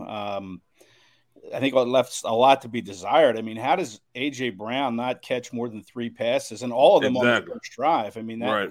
You know, and then you mentioned the running game, Barrett. I mean, they did get away from it. And Trey Sermon only had 3 snaps, I think it was. And this was a kid last week. He popped off 2 runs for 19 yards. And I don't know why you don't get him more involved. Let's see what he can do. Big back, too. Big back, yeah. When you're struggling for yards, maybe you mix it up a little bit and let him carry the ball a few more times. Kenny Gainwell only had 3 carries, and I'm not sure why they got away from it. It was a mistake. I didn't like the screen. I mean, they just screened past everything. They just tried to throw to the outside and, you know, make plays on the edge. And, you know, sometimes it worked. A lot of times it didn't. And it almost got Devontae Smith killed a few times. I mean, he took some pops. When he caught that ball. So, you know, I would have liked to have seen more attention to the run. As it was, they still ran it, I think, 33 times, which was a high number for, you know, but 13 of those came on that final drive, which was an amazing drive. But they needed to do it more, no doubt. I'm not sure, but I thought I heard Merrill Reese say, and screen pass to Jalen Rager, because they were leaning on it as much as they were. Which, by the way, earlier in the day, Rager scored a touchdown. Oh, I did he? Believe it. He got a TD yesterday on a shovel pass. Good for him. It was a weird day for the Eagles on the play calling. I think we can all agree on that. But, and I'm going to fight both of you guys off, when they needed to. 8 consecutive running plays. 7 minutes left in the game. They got back to it. When it had to be delivered, they delivered it. They played the trump card. We can still run it on you when we need to, and they did. So even though we all kind of sit here and go, what happened to the running game for the second, third, and fourth? In the fourth quarter, they were able to just dominate the line and dictate how the game was going to finish. That's got to make Nick Sirianni feel pretty good, Eddie. Listen, I haven't seen many drives like that, if any. I mean, Barrett, maybe you were part of them when you played, but, you know, 17 plays just took almost 8 minutes off the clock. They just took the air out of the ball. And you mentioned the 8 straight runs. It was 13 runs of those 17 plays were running plays for 56 yards. You know, just an amazing drive, really. Now, it would have been better had they been able to finish it and put it in the end zone and go up 7. But listen, sometimes it doesn't work out that way. I know Jalen Hurts sounded like he was kicking himself for not finishing that drive. You know, you get the field goal, and he said afterward that he compared it to, I think it was the championship game when he was in college against Clemson, where Alabama scores late, but Clemson gets the ball back and they go down to win the game and the national title. And that's kind of how he felt in the moment was, you know, we left a touchdown out there. It was only a field goal. So he was kind of kicking himself a little bit, I think.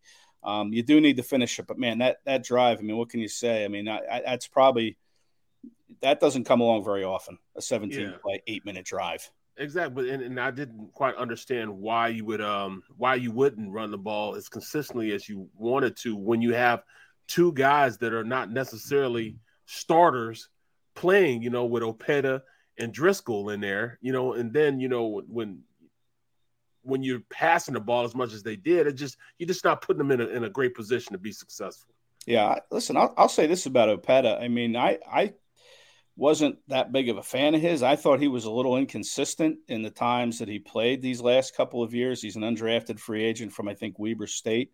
But these last 2 games, he's really stepped up big time. I mean, he filled in last week for Siamalu when he went out in the fourth quarter with an ankle injury. So he comes in and plays right guard for, I think, 20 snaps. This week he comes in and plays like almost 50% of the 73 snaps that were available when Landon Dickerson kind of limped out with a lower leg injury, came back, and then had to leave again. But, you know, Opeta did a nice job. And I know Jack Driscoll, having gotten those first-team reps this week, probably was better this week than he was when he had to come into the game last week when Jordan Mailata hurt his shoulder. But, you know, again, I think Sua Opeta, he really has showed me something these last 2 weeks by being that super reserve on that offensive line, a role that Nate Herbig filled before he got cut and went to the Jets. So, you know, I agree with you, though, Barrett. I think when you have a kind of a reshuffled line, you got to run the ball. You got to run the right. Yep. I mean, that's what linemen like to do. And if you're coming in cold off the bench, you know, run the ball. And, you know, they didn't do it enough, I don't think. But 33 runs does sound like a lot. I know 13 of them came in the fourth, but they had 50 against the Jaguars, which is incredible. But, you know, I think you need to increase your run volume a little bit there, especially with the reconstructed line. Last thing on the Cardinal game yesterday, and then we want to move on to the Cowboys look ahead to the all-important game on Sunday. If you're Cliff Kingsbury, if you didn't catch the first segment, I really questioned, A, the Cardinals, but B, more so Kyler Murray. Jalen Hurts ran it 15 times yesterday. Kyler Murray ran it 4. And on the biggest play of the game, he goes sliding short of a first down rather than making sure he gets the first down. And I comped Kyler Murray to Donovan McNabb from many years ago when Donovan came out and said, I'm a quarterback. I'm not a running quarterback. I'm a quarterback. And he almost took the running aspect out of his game. And I thought that was a mistake when Donovan did it. And if that's what Kyler Murray is doing now, I think it's a mistake on his part too. You have a weapon, use it. Same as Jalen Hurts here with the Eagles. He can make plays with his legs, break big runs, moving his sticks up and down the field. If you've got that in your arsenal, you should use it. And I think Kyler Murray's afraid of using it or is making a point to not use it.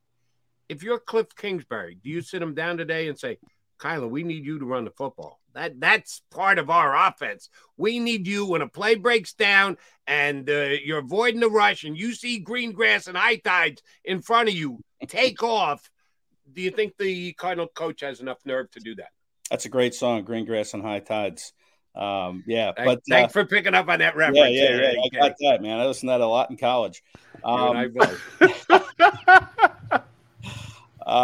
Listen, I'm kind of split on the whole quarterback running thing. I mean, I don't like exposing my quarterback to the hits. Like I know Jalen, he's got to be feeling, these hits. It's going to be an accumulation of hits, I think, as the year goes on. And you hope he's still fresh in November and December after taking some hits. But I don't really like my quarterback to run. I know it's part of the skill set and all that. I think you have to pick your spots. And, Murray probably needs to run more. I don't know what his size is. Like, Hurts is a big guy. He's like 6'1", 220. He's like a running back playing quarterback. So, he can take some hits. I'm not sure if Murray can, and I'm not sure Kingsbury wants him to, but I would run him a more short. And especially yesterday when, Arizona's out of running backs, right? I mean, the one guy, I can't remember his name, James Conner. James Conner went down. He was running well until he went down, too. He was on a 100-yard pace. I mean, he was tough to bring down. So he goes out. They lost another running back. So they were down to Eno Benjamin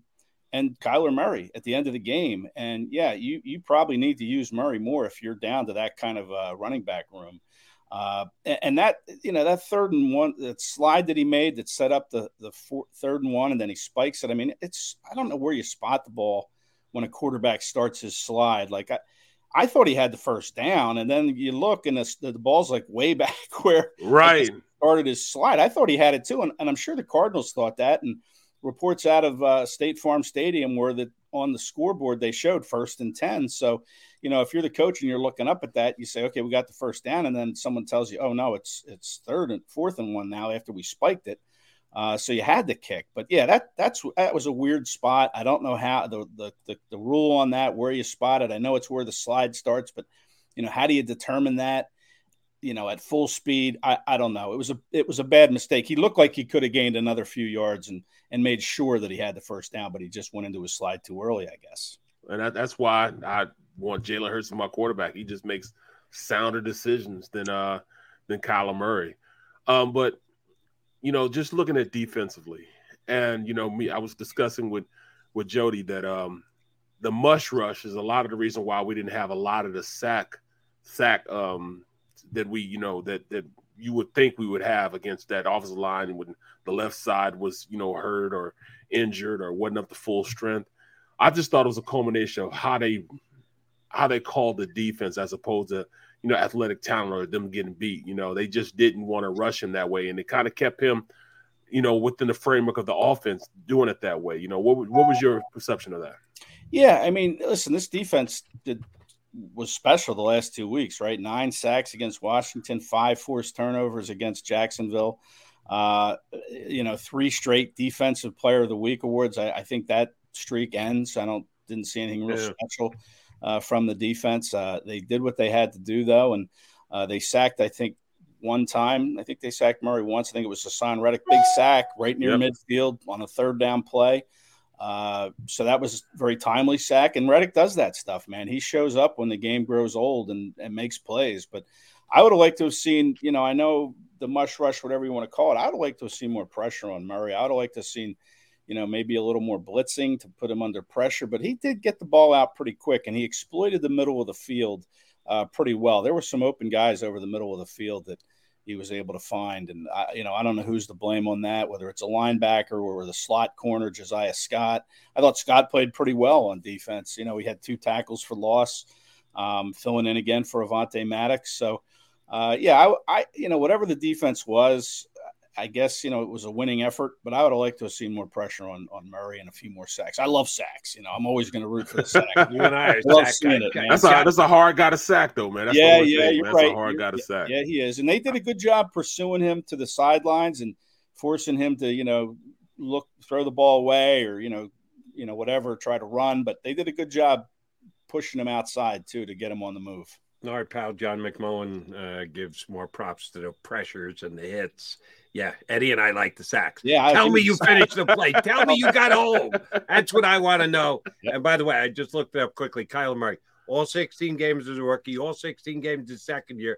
Last year, ankle sprain cost him 3 games. Yeah. That's not because he took a hit as much as he just I'm trying to remember the play and don't remember it. It might have been a running play or it might not have. Yeah, I get it. You could get hurt in the pocket just probably more so than out, in the open field trying to run.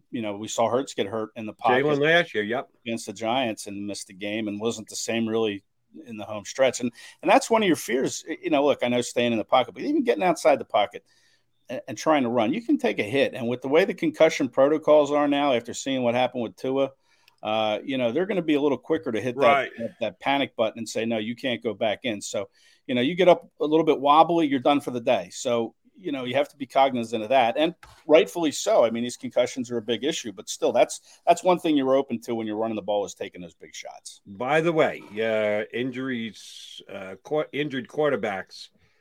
There's one on the Dallas Cowboys who may be ready to play by Sunday night's game. We will get more information as the week gets on. Ed'll be talking to his Cowboy compatriots to see exactly where Dak is at.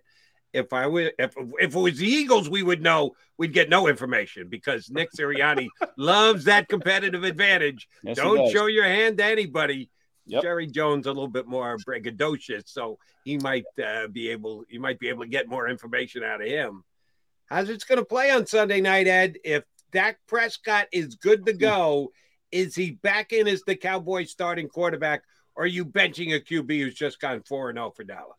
Yeah, man, I tell you, I know Dak's getting paid, the buku bucks to be the franchise quarterback. Right. So they're probably going to go to him if he's healthy. You're not going to pay him, mega millions to sit on the bench and hold a clipboard when he's healthy. So I have to think that he's going to be, back in there if he's healthy, 100%, maybe 110%. Now you can play with that extra 10% because you have a backup that's gone in and won games. But listen, I'm also of the school of if you're hot, man, and you're winning, you don't mess with the winning streak, right? Isn't that what they said in Bull Durham? Exactly.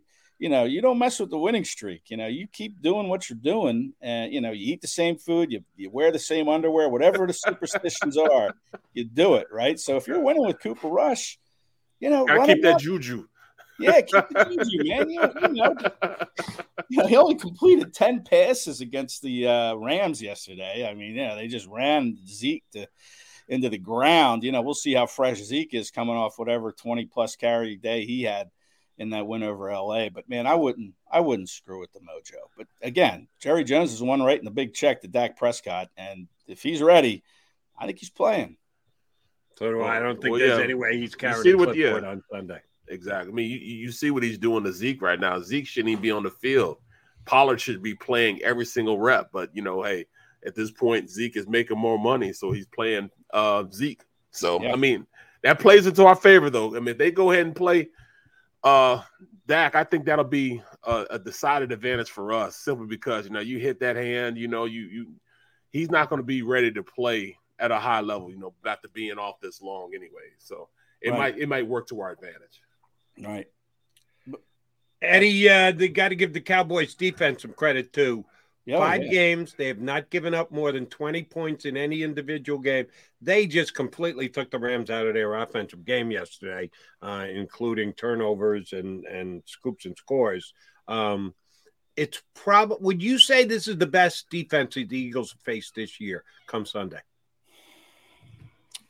Yeah, I would say so. Sure. I mean, just based on the numbers you threw out there, yeah, I think it's the best defense. And man, Micah Parsons, boy, he's a handful to block. And Maley Cooker, the safety they signed, he's had battled injuries when he was with the Colts. He stepped in at that safety spot and has played well. He had a pick yesterday of Stafford, but that DeMarcus Lawrence, he gets after you on the other side. I mean, this is a defense that can threaten the quarterback. Now, that's where Hurts' skill set obviously will come in handy, but Hurts hasn't played well against the Cowboys. The Eagles haven't played well against the Cowboys the last couple of years. Dallas has kind of had their numbers. So, they're coming in here with a lot of confidence. The Eagles have that big target on their back. And when you talk about injuries, and with this defensive front that the Cowboys have that can get after the quarterback, you better hope Jordan Mailata can answer the bell. I know, Jack Driscoll's done a fine job, but again, Mailata's getting the big money. And, he seemed optimistic that he was day to day when we talked to him in the locker room. I think it was Thursday last week, that he was not going to miss much time. So you hope that he's ready to go. And you hope the Eagles don't say, okay, well, you know what? We have a bye coming out of this game. Let's give that shoulder a little extra time. Jack's playing pretty well. I think you need Mailata out there against this defensive front. That increases your chances of keeping Hurts a little bit more upright. Yes. Yeah, and you hope Kelsey. I mean, listen, Kelsey, he said he was going to have an MRI, I think, didn't he, after the game? Yes. I thought on his ankle. He thinks it's a lower ankle sprain.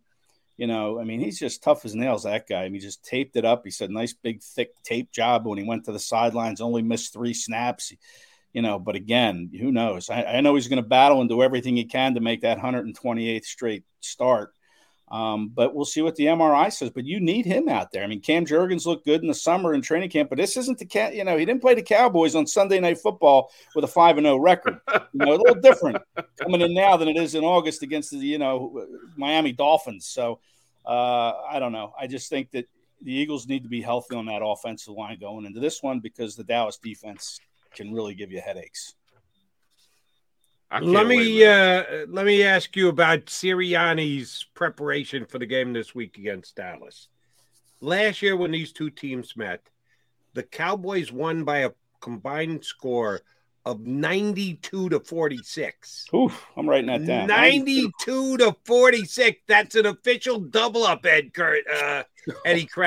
Yeah, I'm writing That's it down, not David. close. Now, I know the second game was Cowboys starter against the Eagles JV, which really wasn't fair. But that's the way the Eagles chose to play it because they had nothing to win by winning the game. Does he use that? You realize that we're playing a team that crushed us twice last year. Didn't beat us twice. Crushed us twice last year. Does Sirianni go down that road for motivational purposes? Well, the Beat Dallas T-shirt that he wore, last year before the game, how'd that work? Didn't help out at all. No, not right? really. 46, yeah. So, maybe it's time to shift gears and lose that shirt. Keep that one in the hamper this week. Right. I remember that. That's bulletin board material. I mean, come on. Are you kidding me? Yeah. I guess he knows now. I'm glad you brought that up. You're absolutely right. The pandering has to stop now. Yeah, I don't mind the I like it. He wore the Phillies, that nice powder blue Phillies shirt. That was nice. The panderer in chief was back again yesterday. Yeah, I don't mind that, man. Players like when you wear their brand, right? I mean, it's a good thing. Players love to see that. I like the Pave the Lane shirt. That's a good one. Maybe you dust that one off this week and bring it. Because this offensive line is going to have to get the job done against this defense of Dallas. They got to win it. They got to win that line of scrimmage. So, maybe you break out all the offensive line shirts. He loves to talk about Mount Union and, his IUP and all his college days. Maybe he brings out a throwback from Mount Union or something. I don't know. Break it up somehow. But, yeah, Jody, to answer your question, I think, yes, he has to use this as motivation. He's a motivational, fiery dude, man. He's going to use everything he can to get this team ready to play in 92-46. Maybe he gets a T-shirt made that says 92-46. Oh, that would be pretty sweet. I did the math. I don't want that on my plate. I just do a little math there on Bird 365. Didn't mean to shine too big a light on the combined score of last year's two games. No. My bad. Forget that I said that. Let's edit this tape now and not bring up the fact that it was 92-46 in the two games. We need to say that. I'm glad you brought that back. We need that. Yeah, I think that's certainly a great motivational tool. If you're Nick Sirianni, I probably mentioned that all week long, 92-46. I mean, that was the combined score. All right, Ed, one more quick question on the D-line. Yesterday, Hassan Reddick had a great sack, great play, just power drove an offensive lineman that he was probably given 60 pounds to back into the quarterback's lap and then sidestepped him and took Kyler Murray down pretty easily. Yeah. But that was it. They had one sack. They had a couple of plays where Murray jumped out of the pocket and made a runaround type hectic play. But they didn't have near as much pressure as they had in previous games, certainly not like the Commander game where they got as many sacks as they did. Right. Give credit to Cardinal offensive line, better than maybe what people projected before the year that they started. Give credit to Murray for his ability to avoid the rush. Or question what the hell happened, Jonathan Gannon. No, you like to just come with 4, but at some point, see, here's my knock on Gannon. And I really like Gannon. There are Gannon haters out there. There are Gannon devotees like your pal, John McMullen. Here's the one thing that Gannon doesn't do enough of for me. He doesn't change tactics in midstream. If he's coming into a game, say, we're not blitzing, then he doesn't blitz the whole game. Even when he's not getting there, not creating any pressure, he doesn't go, all right, well, maybe we better blitz. He just doesn't seem as good a counterpuncher as some other defensive coordinators. Is that a fair criticism on my part? Yeah, I'd have to think about that. I'm not sure he doesn't make some kind of adjustments in game. Okay. I'd have to think about when, though. I can't think off the top of my head when he might have done that. Maybe Barrett can. But I think Barrett touched on it a little bit. They used that mush rush scheme where they wanted to try to contain Kyler Murray in the pocket and make him make plays. And he did for the most part. I mean, he had this team a 43-yard field goal away from going into overtime. They overcame a 14-0 deficit. But maybe that was part of the scheme, and he liked the way it was going. They weren't getting beat for the deep play. Which he doesn't like giving up those those explosive plays. But, I had to look at the snap count this morning to see if Fletcher Cox played. He didn't seem very visible at all. I don't think he showed up on the stat sheet with any tackles or anything like that. And he played more snaps than any defensive lineman on the field. Javon Hargrave, I thought, showed up a little bit. But Brandon Graham, he played 33 snaps, which was an increase from previous weeks. And I don't think he did anything either. Maybe their job was just kind of contain and try to push the middle of that pocket if you're Fletcher Cox. But, Jordan Davis to me looks like, you should give this kid a bigger role. I mean, he's making plays. He had 3 unassisted tackles and, he's just folding guys in half on that offensive line to get in the backfield. I mean, I think it's time to give him more of a run, increase his snaps. I think he played 33 of them, maybe. I wrote it down. Yeah, I think the most he's ever played yesterday. Yeah, it was a career high, 29. He played 29 snaps, which was more than he's played all year. So, hopefully he can build on that because I think he's ready for a bigger role. You'd like to see him maybe try to be out there on passing downs to push that pocket forward. I don't think he plays much on passing downs. He's more of a run down guy, but I'd like to see that role change a little bit. But I think the defensive line maybe did what it had to do with what Gannon was asking them to do yesterday. And I didn't see any adjustments from Gannon yesterday, but I'm sure he's made some in previous games in game. I don't know. I'd have to go back and look at the tape, as they like to say. Right. Well, last drive he did, he let him go. He said, hey, go. But then they beat him a couple times with him getting out of the pocket. So, and they called 2 run plays that actually helped them beat him also. So, that's tough. Yeah, it wasn't that the drive, that last drive where Ertz was wide open. Zach Ertz is wide open and overthrew him. Airmails it. Yeah, I mean that would have been a big play early in that drive that would have, set him up on the plus side of the field, and maybe they can drive it down for a touchdown, if not an easier field goal, than 43 yards to tie it. So Yeah, you're right. They let him go, and the Cards were able to make some plays, and then Murray overthrows Ertz down the field deep. And I put Ertz kind of on a pedestal before the game started. I said, don't be surprised if Ertz out yardages Goddard, because I thought the Eagles were going to have trouble covering Ertz. I said they both get theirs because the Cardinals aren't great at covering the tight end either. But the difference between Ertz and Goddard is yards after catch. Yeah. And you're right. They EML'd that one. Ertz might have actually been able to get some yards after catch because he was behind the DB and his quarterback did him no favors. No. But Dallas Goedert and his ability to not only make the catch, but turn it upfield, either make a guy miss and or make him pay on a tackle. That's why Dallas Goedert has jumped into the top tight ends in the National Football League, top 3, because he's as good at yard after catch as there is as a tight end in the NFL, Eddie. Yeah, and the Eagles know it, and I think they like to use him a lot in the screen game. You know, we see him catch those short passes out wide, and, you know, he's able to chug and pick up, you know, a first down. But that catch he made on that drive we were talking about, that long end of the game drive there, that huge catch, 3rd and 11, right? He gets open for a 16-yard gain, and that was a check. You know, Jalen Hurts had to check down. He said he had to check out of a play that was called to make that play happen. But yeah, Goddard is definitely, you know, the number 1 tight end above Ertz. I mean, he might have caught that ball deep, and maybe got some yards after the catch, like maybe 3 or 4 yards. I don't think any more than that. He's very lumbering. He's very slow at this point.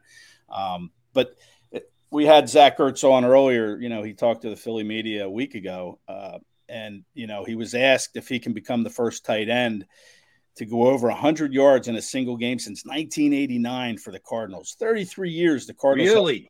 Yeah. And I'll ask you who you think it was. You'll never get it. It's a journey. Look it up. I would go to Jackie Smith before he went to the Cowboys and dropped a touchdown pass in the Super Bowl. It's a good guess. It was Rob Awalt. If you ever heard of him. Oh, you know him? Rob Awalt? You just made that up. No, no such player. You're shitting us. Nope. Honest, look it up. He played 7 years, 3 different teams, but he was the last tight end to go over 100 yards in a game for the Cardinals in 1989. So Ertz is asked a week ago, "Can you be, you know, the first tight end to do it?" And then he just said yes. And then there was a long pause, and then he said, "And I plan on doing it soon." It was almost like a veiled threat, like, I'm coming for the Eagles. I'm going to do it this week against my old team. But it never happened. He made a few catches, inconsequential, never happened. I would say more than inconsequential, but if you don't get halfway to 100, you don't get credit for 100. That's damn sure, and he didn't get to 50. Yeah. Eddie, great stuff. Appreciate it, bud. We'll get you on again next week. Hopefully your son got off to Cali. He did. Just fine. We'll talk to you next week, bud. All right, guys. Have a good one. Yep. Ed Kratz from Sports Illustrated here with us on Birds 365. All right, Brad Brooks in for Johnny Mac. He gets to take part in a daily feature here on Birds 365 next when we put a bow on the show. At Pond Lehocky, we've recovered billions of dollars for our clients, and we're confident we can do the same for you. With over 250 years of combined courtroom experience, we've helped over 100,000 injured clients obtain some of the largest settlements in Pennsylvania. One conversation is all it takes to help you and your family get back on track. If you've been injured in an accident, give Pond Lehocky a call. Go to get your game on. Go for the beers. Go for the cheers. Go for the hit and the hits. Go for the steaks and the steaks. Go to get your parlay on. Go to get your party on. Go for the scene. Go for the screens. Go for the gallery. Go for the win. Go to Ocean. Visit theoceanac.com to plan your visit. Go passionately. Go fearlessly. Go confidently. Go Birds! Go confidently towards your goals with First Trust, Philly's hometown bank for nearly 90 years, and the official bank of the Philadelphia Eagles. We're focused on getting you over the goal line. So go with conviction, go with trust, Go Birds! And go forward with us by your side. First Trust Bank, the official bank of Philadelphia Dreams. Oh, and go Birds.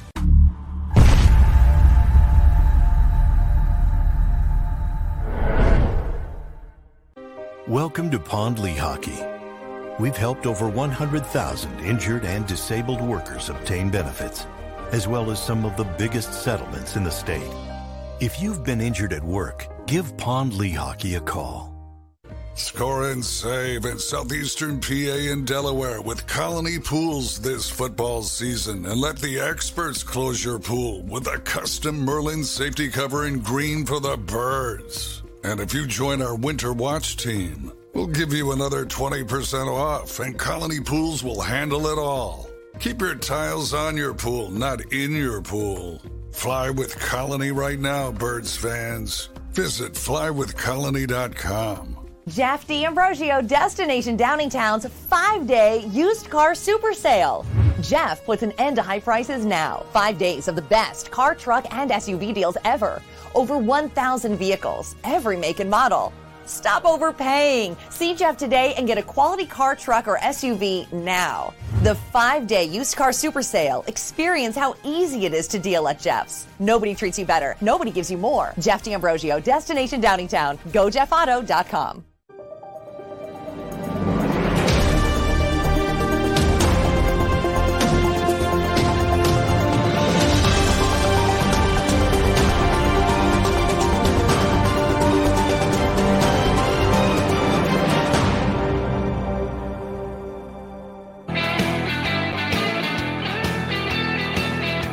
Segment of the Undefeated Monday. I've been saying that now for a couple of weeks. Undefeated Monday, undefeated Tuesday, undefeated Wednesday. As long as the Eagles stay undefeated, it'll be that day here. Music to my ears.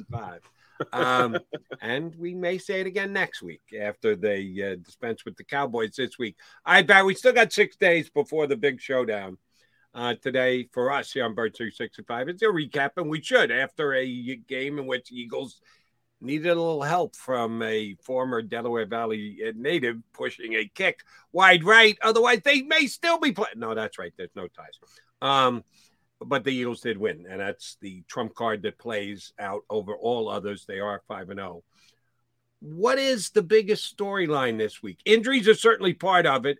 Eagles side, Maddox and Mailata, they get him back. We're assuming Kelsey, because he went back in and played, duct tape him up, throw him back out there. And the Dak aspect of the Cowboys, which do you think is more intriguing? Eagles getting healthy or the Cowboy quarterback situation? I think the Cowboy quarterback situation. Dak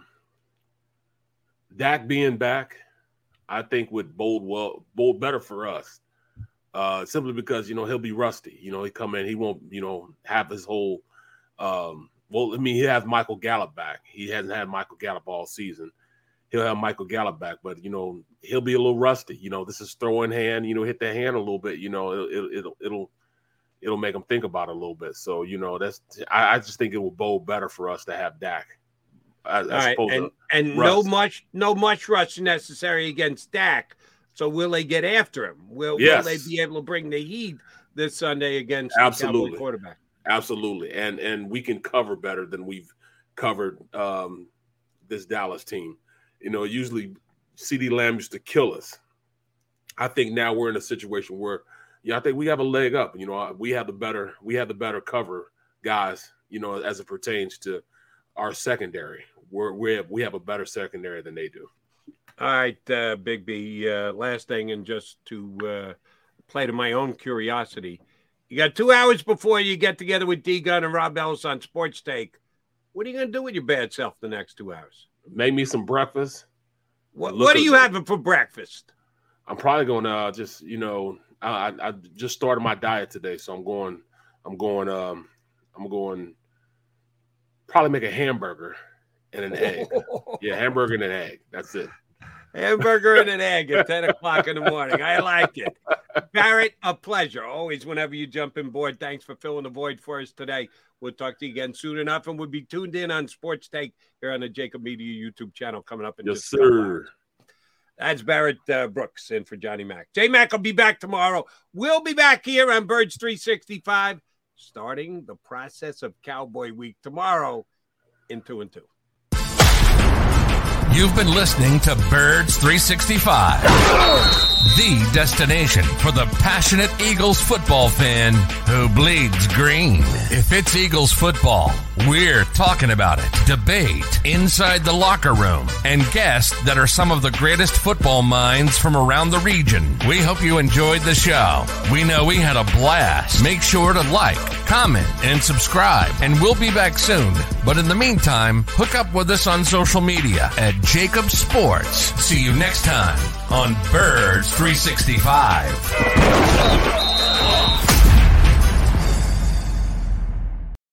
For the ones who work hard to ensure their crew can always go the extra mile, and the ones who get in early so everyone can go home on time, there's Grainger, offering professional-grade supplies backed by product experts so you can quickly and easily find what you need. Plus, you can count on access to a committed team ready to go the extra mile for you. Call, click Grainger.com, or just stop by.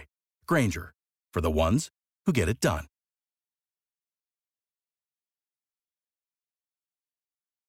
When you need mealtime inspiration, it's worth shopping Kroger, where you'll find over 30,000 mouth-watering choices that excite your inner foodie. And no matter what tasty choice you make, you'll enjoy our everyday low prices, plus extra ways to save, like digital coupons worth over $600 each week. You can also save up to $1 off per gallon at the pump with fuel points. More savings and more inspiring flavors make shopping Kroger worth it every time. Kroger, fresh for everyone. Fuel restrictions apply.